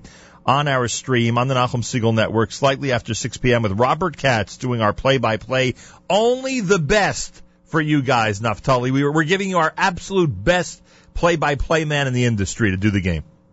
I'm honored. I hope you'll be walking around with the NSN app tuned in as you're running around the stadium that night. It will be tuned to that and that only. I certainly hope so. All right, we'll do the tickets a little later on, a family pack that you're offering, and good luck. I hope everybody responds, comes out to the game, and enjoys a great night. Kudos to both NYPD and Hatzalah. Naftali, tell them we hope the best team wins. Thank you very much, Nachum. I'll see you next Wednesday. Bezrat Hashem. Bezrat Hashem. There you go, folks. Getting ready for some hometown heroes action. Or I should say home run heroes action. Robert Katz will have the play-by-play. I am scheduled to be there with him. I will try not to ruin the broadcast. When he does play-by-play, it is melodious. It is wonderful. It is comforting. That's what it is. It's summer comfort when he does softball or baseball play-by-play. So I will try not to get in the way, as they say, next Wednesday night. And who knows, we may have some surprise broadcasters with him. You never know. It should be a lot of fun. ZK will be there. He'll be engineering for us. It'll all be on the stream. I'm sure we will be tossing out some social media stuff on Twitter and Facebook. Come on out to the game. It's always a lot of fun, and you can actually sit at the game with the NSN app and listen to the broadcast. How cool is that? More coming up. This is JM in the AM. Shulti,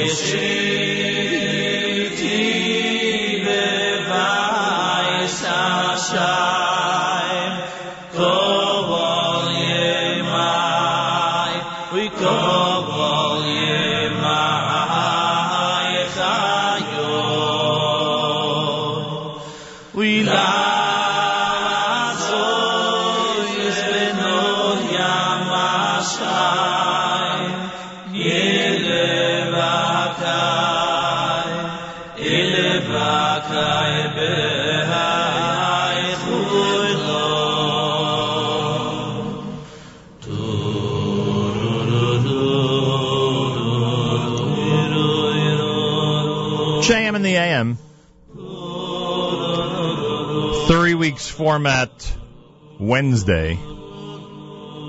Hope your fast was fast yesterday. Well, I don't know if it's ever happened with this type of speed before. We could ask Marc Rosenberg. The Nefesh B'Nefesh flight leaves on Monday, and I'll be on it. Don't panic. Don't panic. Or I shouldn't say don't panic. Don't jump to conclusions.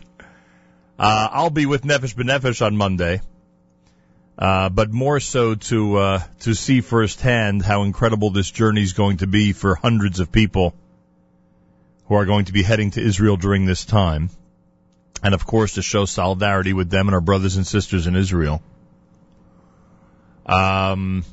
This is not an official Aliyah trip for me. For everybody else on the plane, it's going to be an official Aliyah trip. Marc Rosenberg is director of Pre-Aliyah for Nefesh B'Nefesh. He speaks to us today from the holy city of Jerusalem. Marc Rosenberg, welcome back to JM in the AM. Thank you. Good morning. You've never done a turnaround like this where somebody contacted you on a Wednesday and they ended up being on Monday's flight moving to Israel. That's never happened that quickly.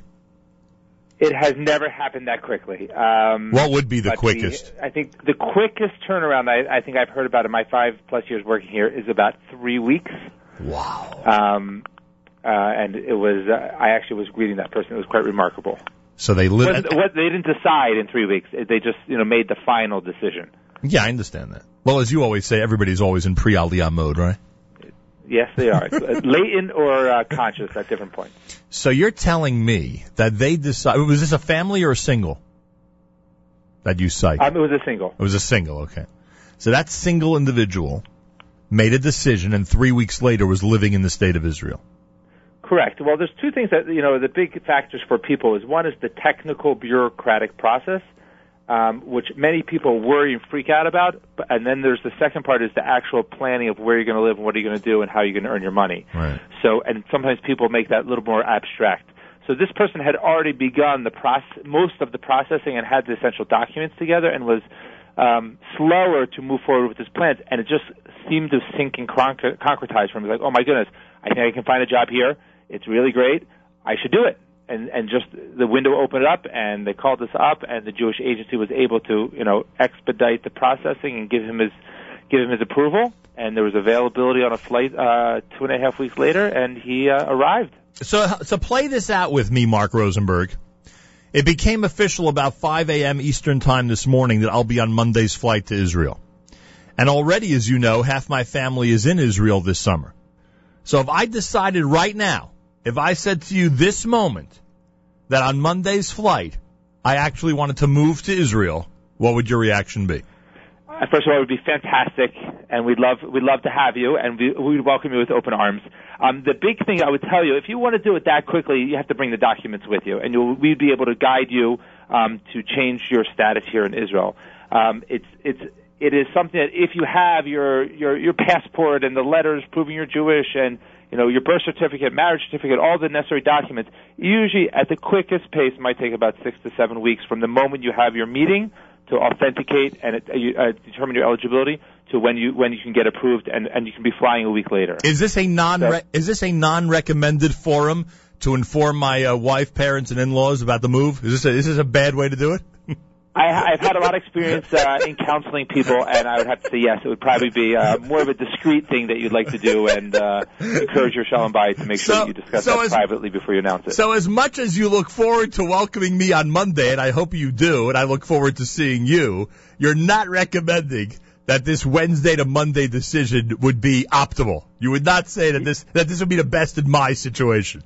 B'shah tova, it should be at the right time, with the right people. It has to be something that is really planned, and I think we stress that here at Nefesh B'Nefesh. Again, one of the most statistics we're most proud of here is that those people making Aliyah from North America, there's a 90% chance you'll still be living in Israel 2 or 3 years later, as opposed to when my wife's family moved in the 80s and it was like 50-50. Right. It's because people are planning. It's not like, wow, I really want to go.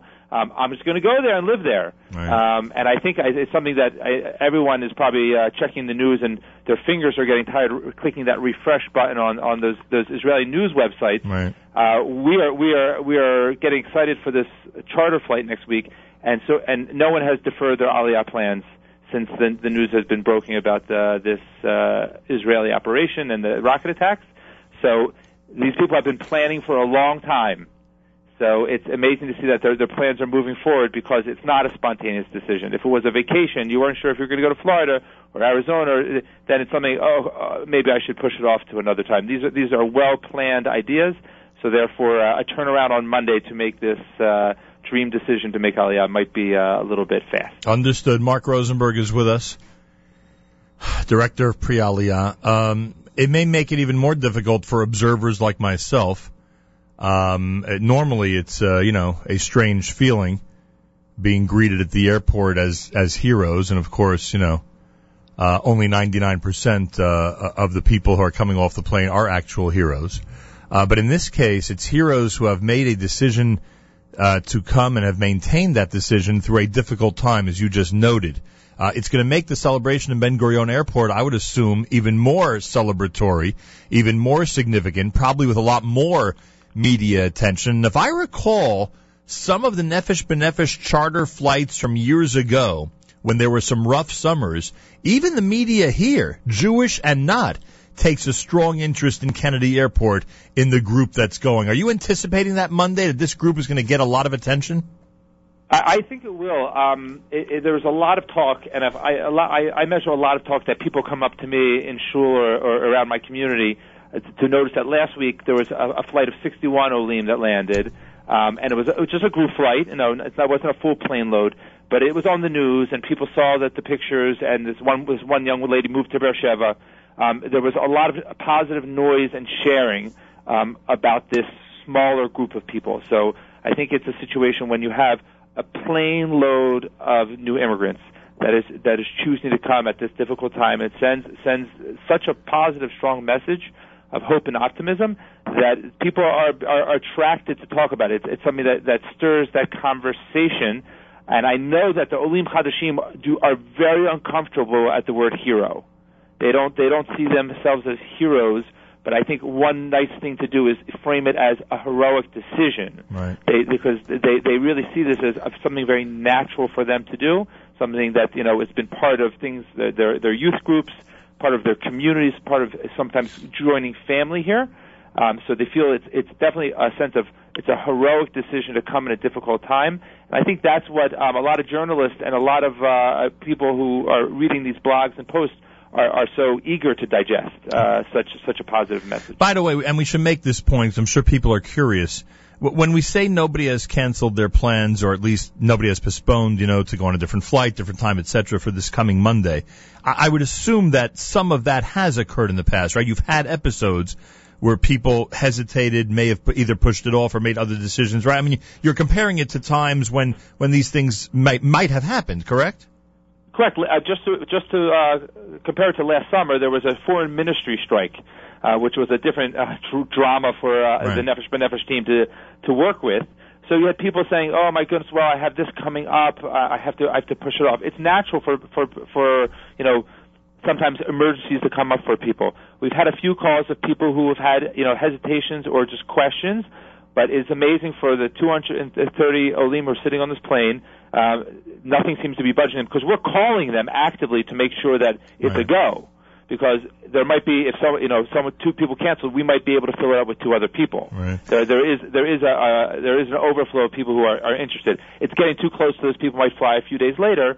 But it is just remarkable that we were a week before. Are we making sure we have these seats full? That there's such a unity amongst the people making Aliyah, that this is not something that they are pushing off. The word solidarity comes up a lot, not just solidarity with the people of Israel this tough time, but amongst this decision. They feel very shalem and complete about it, and it gives the staff here tremendous strength as well. I'll ask you about statistics. You always have interesting stuff to tell us about each individual summer, and we'll find out in a moment what the summer of 2014 brings in terms of North American Aliyah. And not to put you on the spot, but do you have any clue in terms of Monday's flight, the percentage of people from the New York, New Jersey area and the percentage from other areas of the country? Do you have any idea what that might be?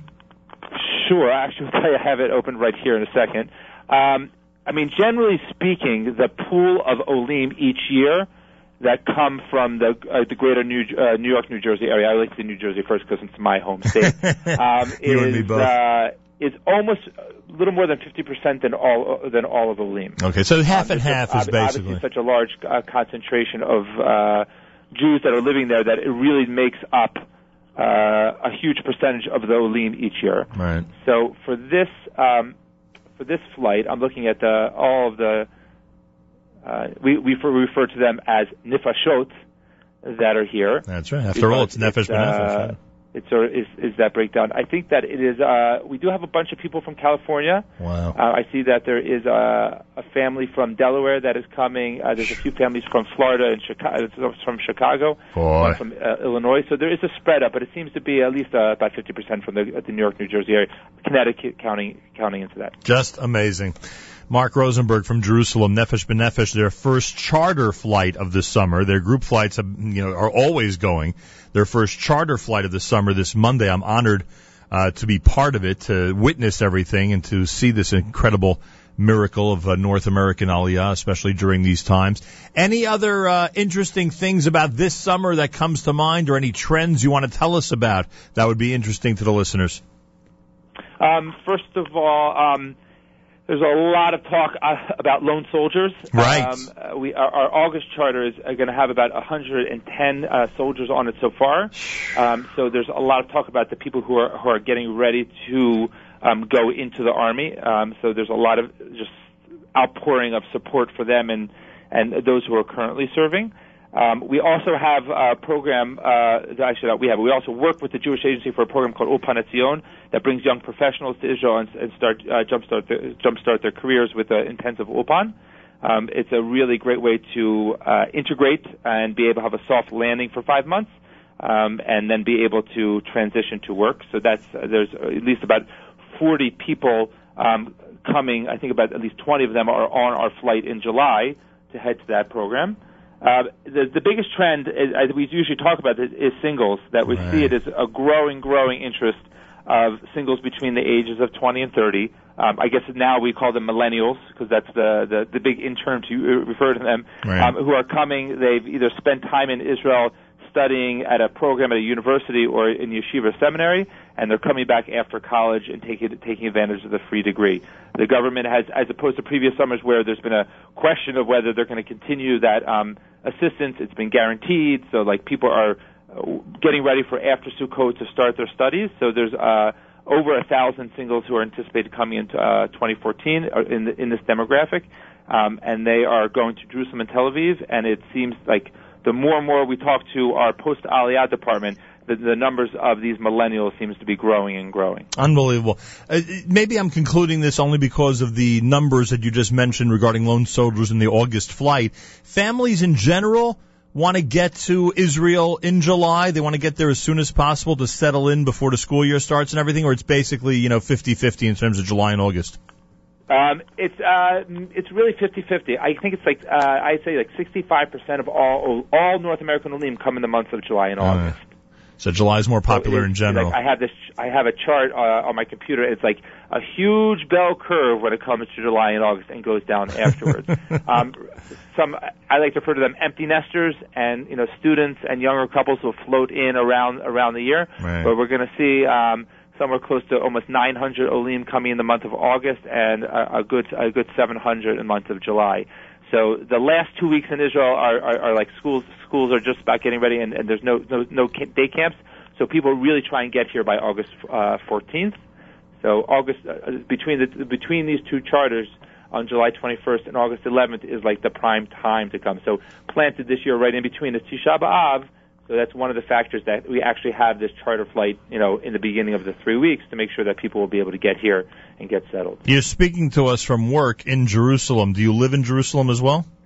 I do. I'm married a Jerusalemite, so we're planted here. So how would you describe the last couple of weeks? I mean, everyone and I've spoken to a lot of people in Israel. Oh, and by the way, my relatives in Israel say I could actually now legally talk about what the situation in Israel because I have my kids there this summer. So now all of a sudden, I have more of a voice, I guess, in terms of the situation there. But how would you describe what's been going on? It does seem, as I converse with people in Israel, that there's a lot of life as usual. There may be some interruptions and more tension than usual, but to a large degree, there's a lot of life as usual. Am I right or wrong?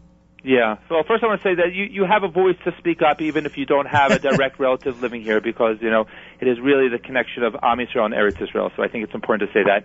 I would say it's very intense. there's definitely, living in Jerusalem, people always say there's an intensity to it, a special intensity to the city, so much so that there's, an illness called Jerusalem syndrome. Right. But the intensity is felt a lot about people constantly checking their news and making sure that they understand if there is a need to go to a shelter or not. But with that said, summer camp has continued for my son, and there's this new sprinkler park outside the old city walls that I took my children to on Friday, and going out to a restaurant with an old friend who's visiting with his family this week.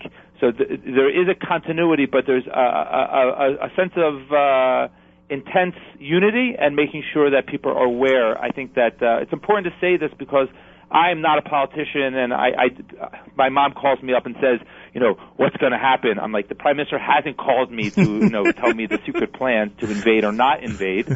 But there's a trepidation that people are worried about the future and are worried about their friends who might go serve. And that causes people to just be a little more cautious and, ask, how are you? And that intensity is, I think, causing people to do really good things for each other and be better citizens. And with that, I think, that's what I've become accustomed to in different seasons living here. Right. And I think that awareness just gives us a greater sense of unity. And one more thing I'd say to that is I think that was one of the outcomes after the very tragic kidnapping of those three boys, was that there needed to be positive things that happened to people, and something that is done to respond to badness with good. And people are continuing that message by making sure that the soldiers have enough food, or people whose husbands are missing, they're able to to help pick up and send meals over to people. So that positive energy is trying to make sure that intensity here doesn't become too heavy. No question, as we continue to pray for the safety and security of our brothers and sisters in Israel, and pray for shalom v'shalva, for the peace that we so long for in the Holy Land. Marc Rosenberg, I look forward to seeing you and to being part of this yet another incredible mission of Nefesh B'Nefesh, and to associate this coming Monday with people who've made heroic decisions, as you just pointed out. And they should be commended for that, and I look forward to telling them that in person.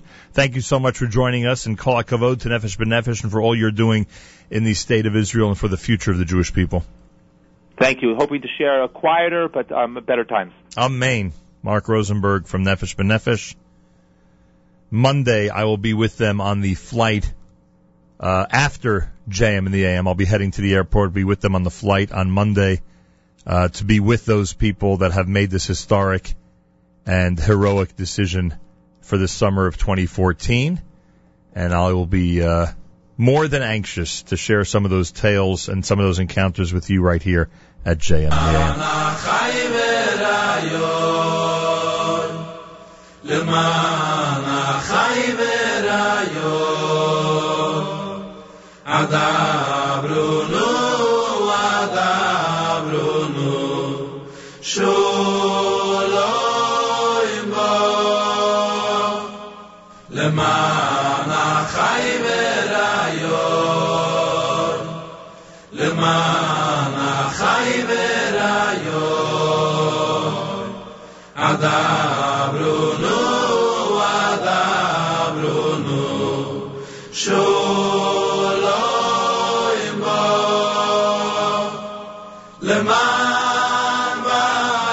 Hashem Eloi Kaini Avak Shudo Imlo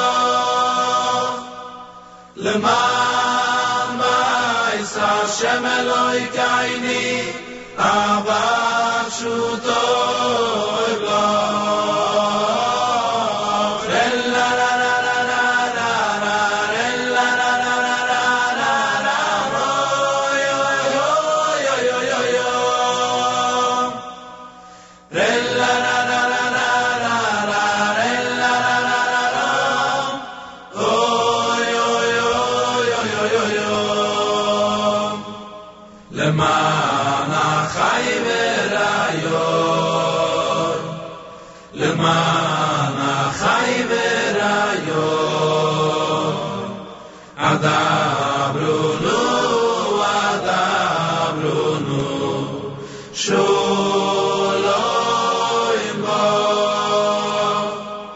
למען החי והיום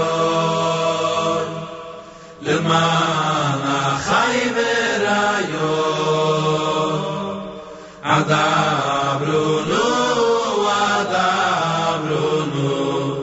Sholoi Bo, Leman Bais Hashem Eloi Kaini, Avak Shuto Iblo, Leman Bais Hashem Eloi Kaini, Avak Shuto Iblo.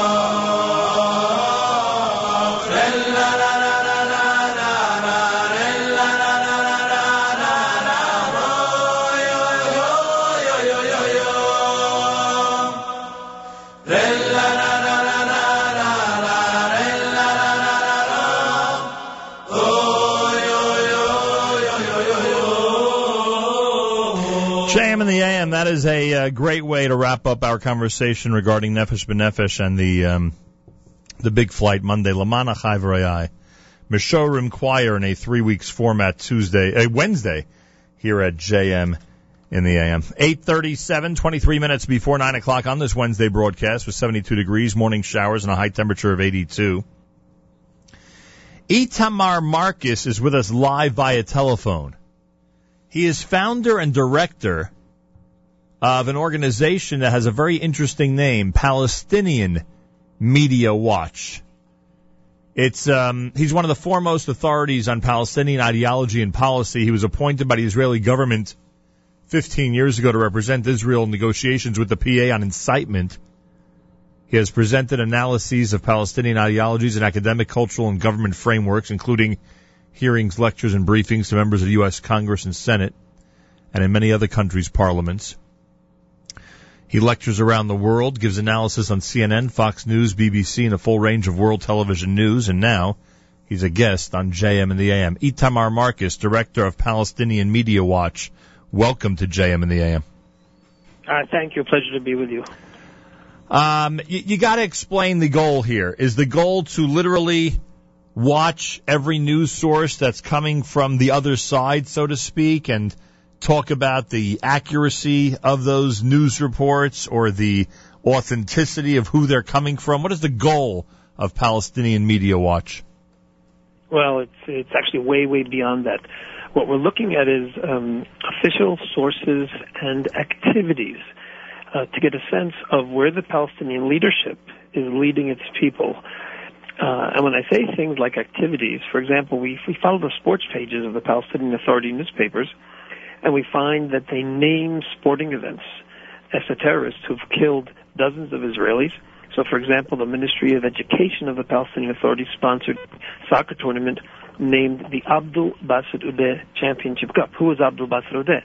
Suicide bomber, blew himself up, killing 31 Israelis at the Passover Seder. You might remember that terrible attack a number of years ago. We've had numerous summer camps named after people like Wafa Idris, who was the first suicide bomber, first female suicide bomber, Dalal Mughrabi, who hijacked a bus and killed 37. So we're looking at activities sponsored by the Palestinian Authority that give us an indication of the messaging and the values they're trying to inculcate amongst their population. And what we're finding is, for example, in the sports pages, they're horrific messages, horrific role modeling, presenting of those who've killed the largest number of Israelis as the greatest Palestinian heroes. In addition, we found things that have become major world stories. We discovered a few years ago that the Palestinian Authority gives pays salaries to every terrorist who's arrested and put in jail. Literally, the day that Israel arrests him, he starts receiving a Palestinian Authority salary. If he's in jail long enough, meaning if he's a criminal who's murdered, terrorist who's murdered, he can reach up to 12,000 shekel, which is about 4 times the average Palestinian salary. 4 times the average Palestinian salary. So you're talking about massive salaries, and when these terrorists get out of jail, they then have a massive amount of money waiting for them. They're Palestinian heroes. This is an activity. This has nothing to do with us, truth or not truth or in the media. We're getting a real sense of Palestinian Authority values. It's interesting because, first of all, do you know Arabic? We have 8 Arabic language experts in the office. I can imagine. And when we have one actually Egyptian born. And when we talk about, keeping an eye, let's just say for argument's sake, just on the newspapers and the written sources, internet, etc., I would guess you need people who speak not just Arabic, but a whole variety of languages in the Middle East. Well, for the whole Middle East, that's certainly true. We focus on the Palestinian Authority, and we completely do them. And even for that, we need many more than the 8 people that we have. We even read their crossword puzzles. And let me give you an example why reading the crossword puzzles. I'm talking now about the crossword puzzles that appear in one newspaper, which is Al Hayat Al-Jadida, which is owned and totally controlled by the official Palestinian Authority government. I'll give you a crossword puzzle clue. Jewish Center for Commemorating the Holocaust and the Lies. And the solution was Yad Vashem. Right. We have many clues like a modern city in occupied Palestine, and the answer is Tel Aviv. So you see, you're learning their ideology by seeing even their crossword puzzle clues coming from the official paper. So we have to check everything out in the paper. We read advertisements. We once found an advertisement that the United States government, through USAID, was sponsoring renovations in a school. So far, it sounds very nice. But the school was named the Dalal Mughrabi School. Dalal Mughrabi killed 37 people in a bus hijacking. Yep. So why is the United States government funding the renovations in a school that whole purpose is to glorify terrorism, just by the name? And in fact, 24 hours after we publicized it, the State Department canceled the funding of the project. So we even read the advertisements in the newspaper where we actually found that information.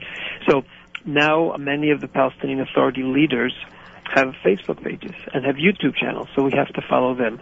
And by the way, every example I've told you up till now was Fatah and Palestinian Authority, supposedly the moderates. I didn't even start with Hamas, which is a whole different ballgame. Well, if this is the case, Itamar Marcus is with us.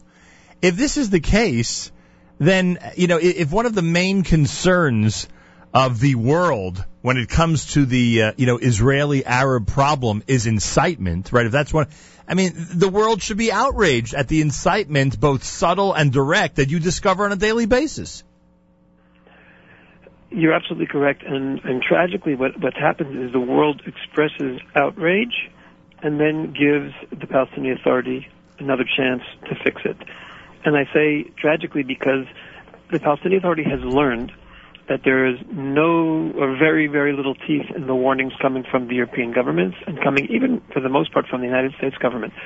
There's legislation that's in effect based on reports that we published and made recommendations for changes in American law. That's We Palestinian Media Watch.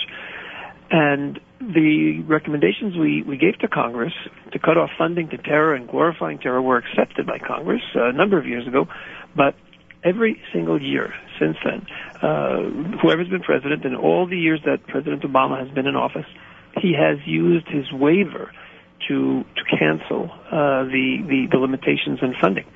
What's happening right now, by the way, is that we're in contact with many members of Congress, and there are a number of examples of legislation that are going to limit the president's ability to waiver this by putting conditions in the waiver. He can't just say it's American national interest.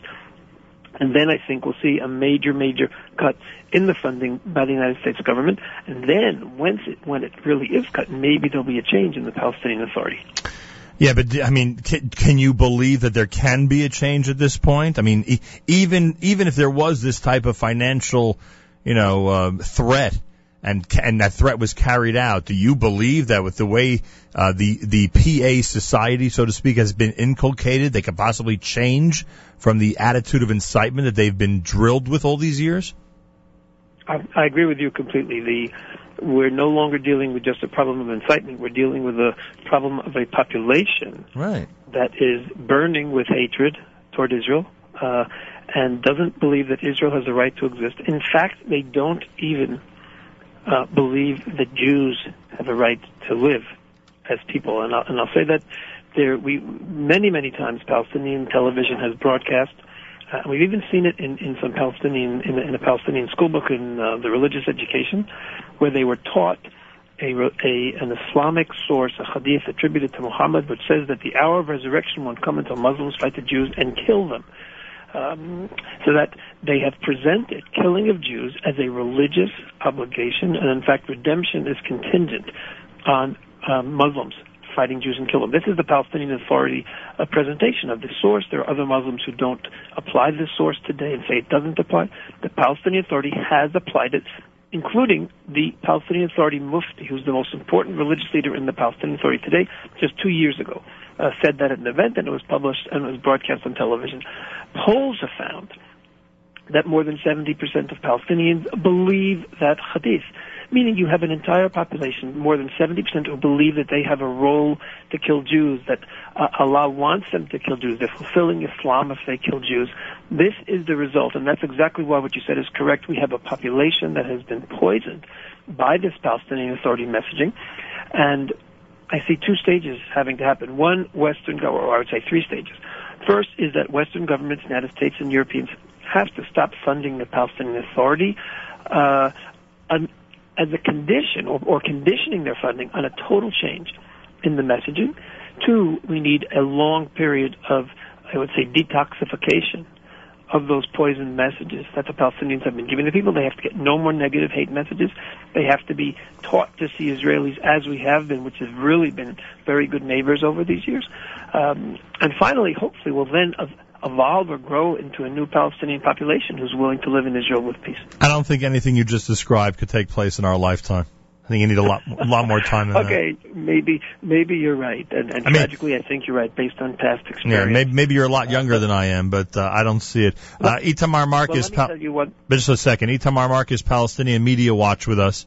Is there a specific video that you would recommend that people who are skeptical about what you're saying could actually view, maybe with subtitles, and see the type of incitement that you're referring to? Is there a video or just like a couple of items, because you have a lot of stuff on your website, a couple of items that you could recommend where people could see what you're describing in action?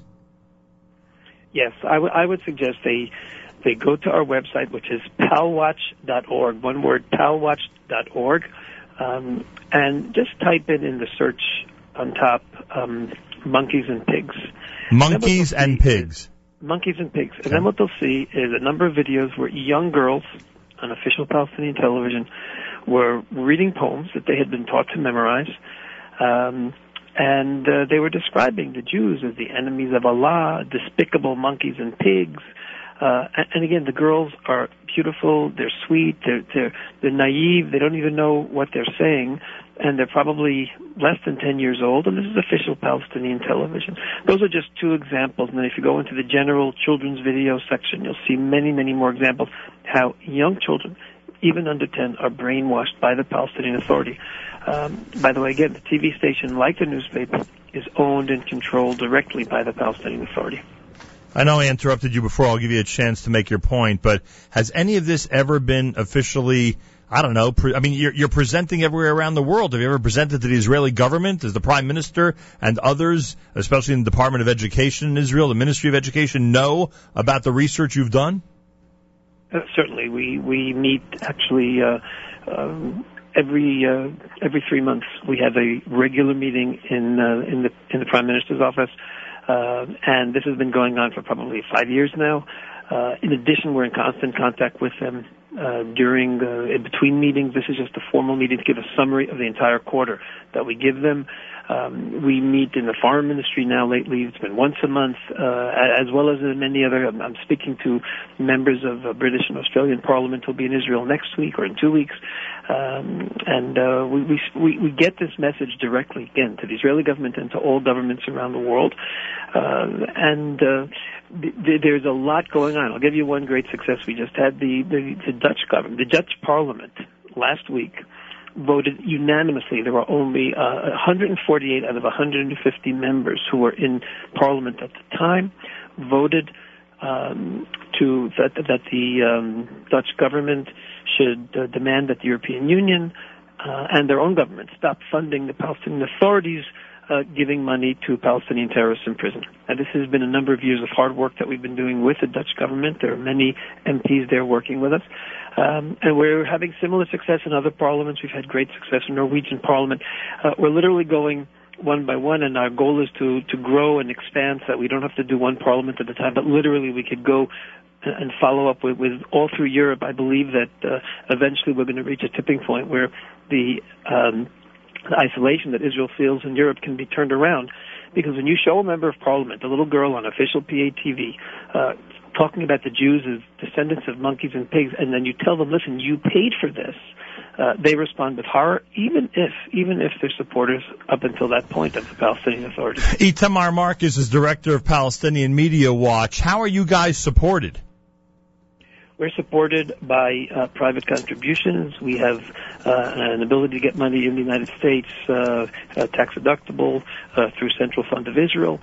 So if anyone wants to help us grow and expand and impact more around the world and really change the image of Israel and the Palestinian Authority in the world, we would be very, very thrilled if people wanted to support us. And in any case, they should go to our website and sign up for our bulletins so that you can get the latest videos with subtitles in your inbox when these things are said. I know I interrupted you before. Is there another point you want to make? Anything you want to add to this conversation? Yeah, I just wanted to say before when we talked about it, you don't see any change in the PA, and I agree with you completely. There's no chance in our lifetime that the Palestinian Authority will ever willingly on their own make this kind of a change. I just want to point out a significant poll that was done a number of years ago, and that's why it's so significant. The poll was done by a person named Khalil Shkaki, who's the most important Palestinian pollster. He did it in 1996, and he did the same poll again for 4 years. Now, in this poll, he asked Palestinians to rate different places in the world in democracy and human rights. Now, why is this period 1996 significant? This is just at the beginning of the Palestinian Authority. This is after Palestinians lived under Israeli administration for 30 years, from 1967 through 1996. And Palestinians were asked to rate different places, and he asked them about the PA, Palestinian Authority, United States, France, and Israel. Well, in all of the polls, 4 years in a row, Israel came out the best in the world in democracy and human rights in the eyes of Palestinians. Meaning, after 30 years of contact with Israelis, Palestinians thought that Israelis were the best in the world in democracy and rights. And by the way, it was very significant. There were 78% of Palestinians give Israel a positive rating in the first year, and the United States only got 65% positive. And the next year was 77, the next year was 75. Palestinians who knew Israelis, who didn't have the Palestinian Authority to poison them with hatred, they actually admired Israelis as the best in the world in democracy and rights. Why? Because they saw us directly as we are, as good neighbors. And our hope is that a Palestinian leadership will eventually be brought about by after there's some major, probably, crisis in the Palestinian Authority, financial crisis, and they put in a new leadership who will just open the doors to peace with Israel, let Palestinians see that we really are the best neighbors they could possibly hope for. And hopefully we can someday get back to those polls where 78% of Palestinians give Israelis a positive rating in democracy and human rights. Itamar, kol hakavod. Palestinian Media Watch is the website. Anybody wants to see it, it's palwatch.org, palwatch.org. Kol hakavod to you. Thanks for joining us this morning. Thank you for having me. Bye. 6 minutes before 9 o'clock. This is JM in the AM. There are rumors flying that Joseph Telushkin, who just wrote the book about the Lubavitcher Rebbe, might be in this studio tomorrow. There are rumors flying that Joseph Telushkin might be in this studio tomorrow. We'll try to update everybody as soon as we know right here at JM in the AM.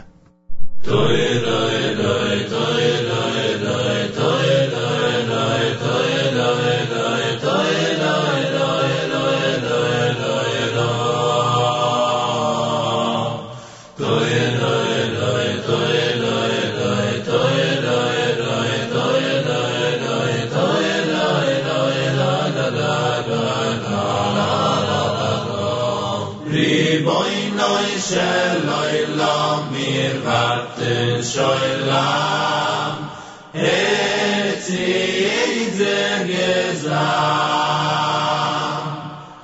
leise sos fin dem gulesgi ishelikim shavoi moshiach achak eloi bechol yom sheyuvah Mivaten afeim hazon Mikenen es nish ausavten me Yitzure zen mefariyin tishre V'liboi noi shel oilam V'nishoin ditzai mi vater mi zenen alegrai Moshiach tzidkai mi am gegen zigai B'mayru v'yomayni yomai Oy riboynoi sheloi lo b'bor v'nishoy nitzavomai B'vater mi zenen alegrai Moshiach tzidkai mi am gegen zigai B'mayru v'yomayni yomai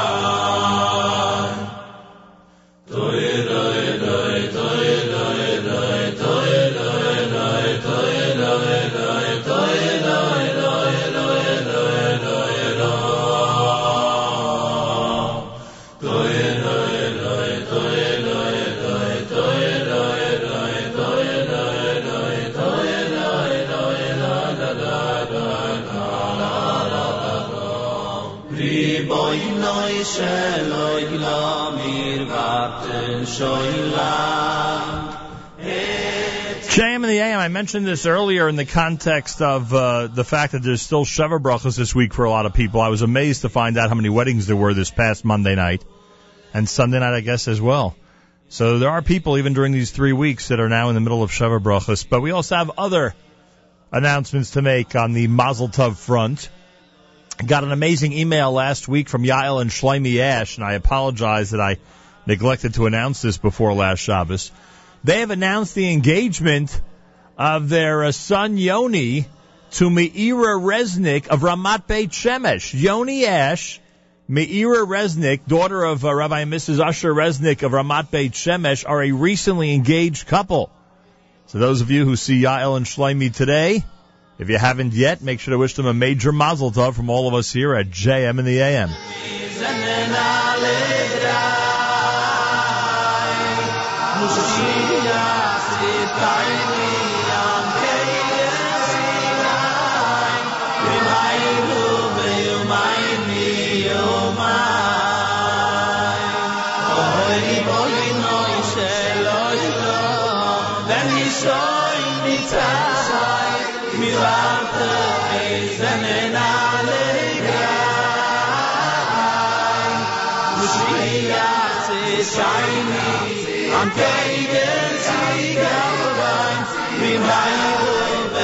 Achenu b'Yisrael, Nachum Echem, my brothers and sisters in Israel, we are with you. It's your favorite America's one and only Jewish Moments in the Morning radio program. Heard on listeners sponsored WFMU East Orange, WMFU Mount Hope, Rockland County at 91.9 on the FM dial, around the world on the web, jmnam.org.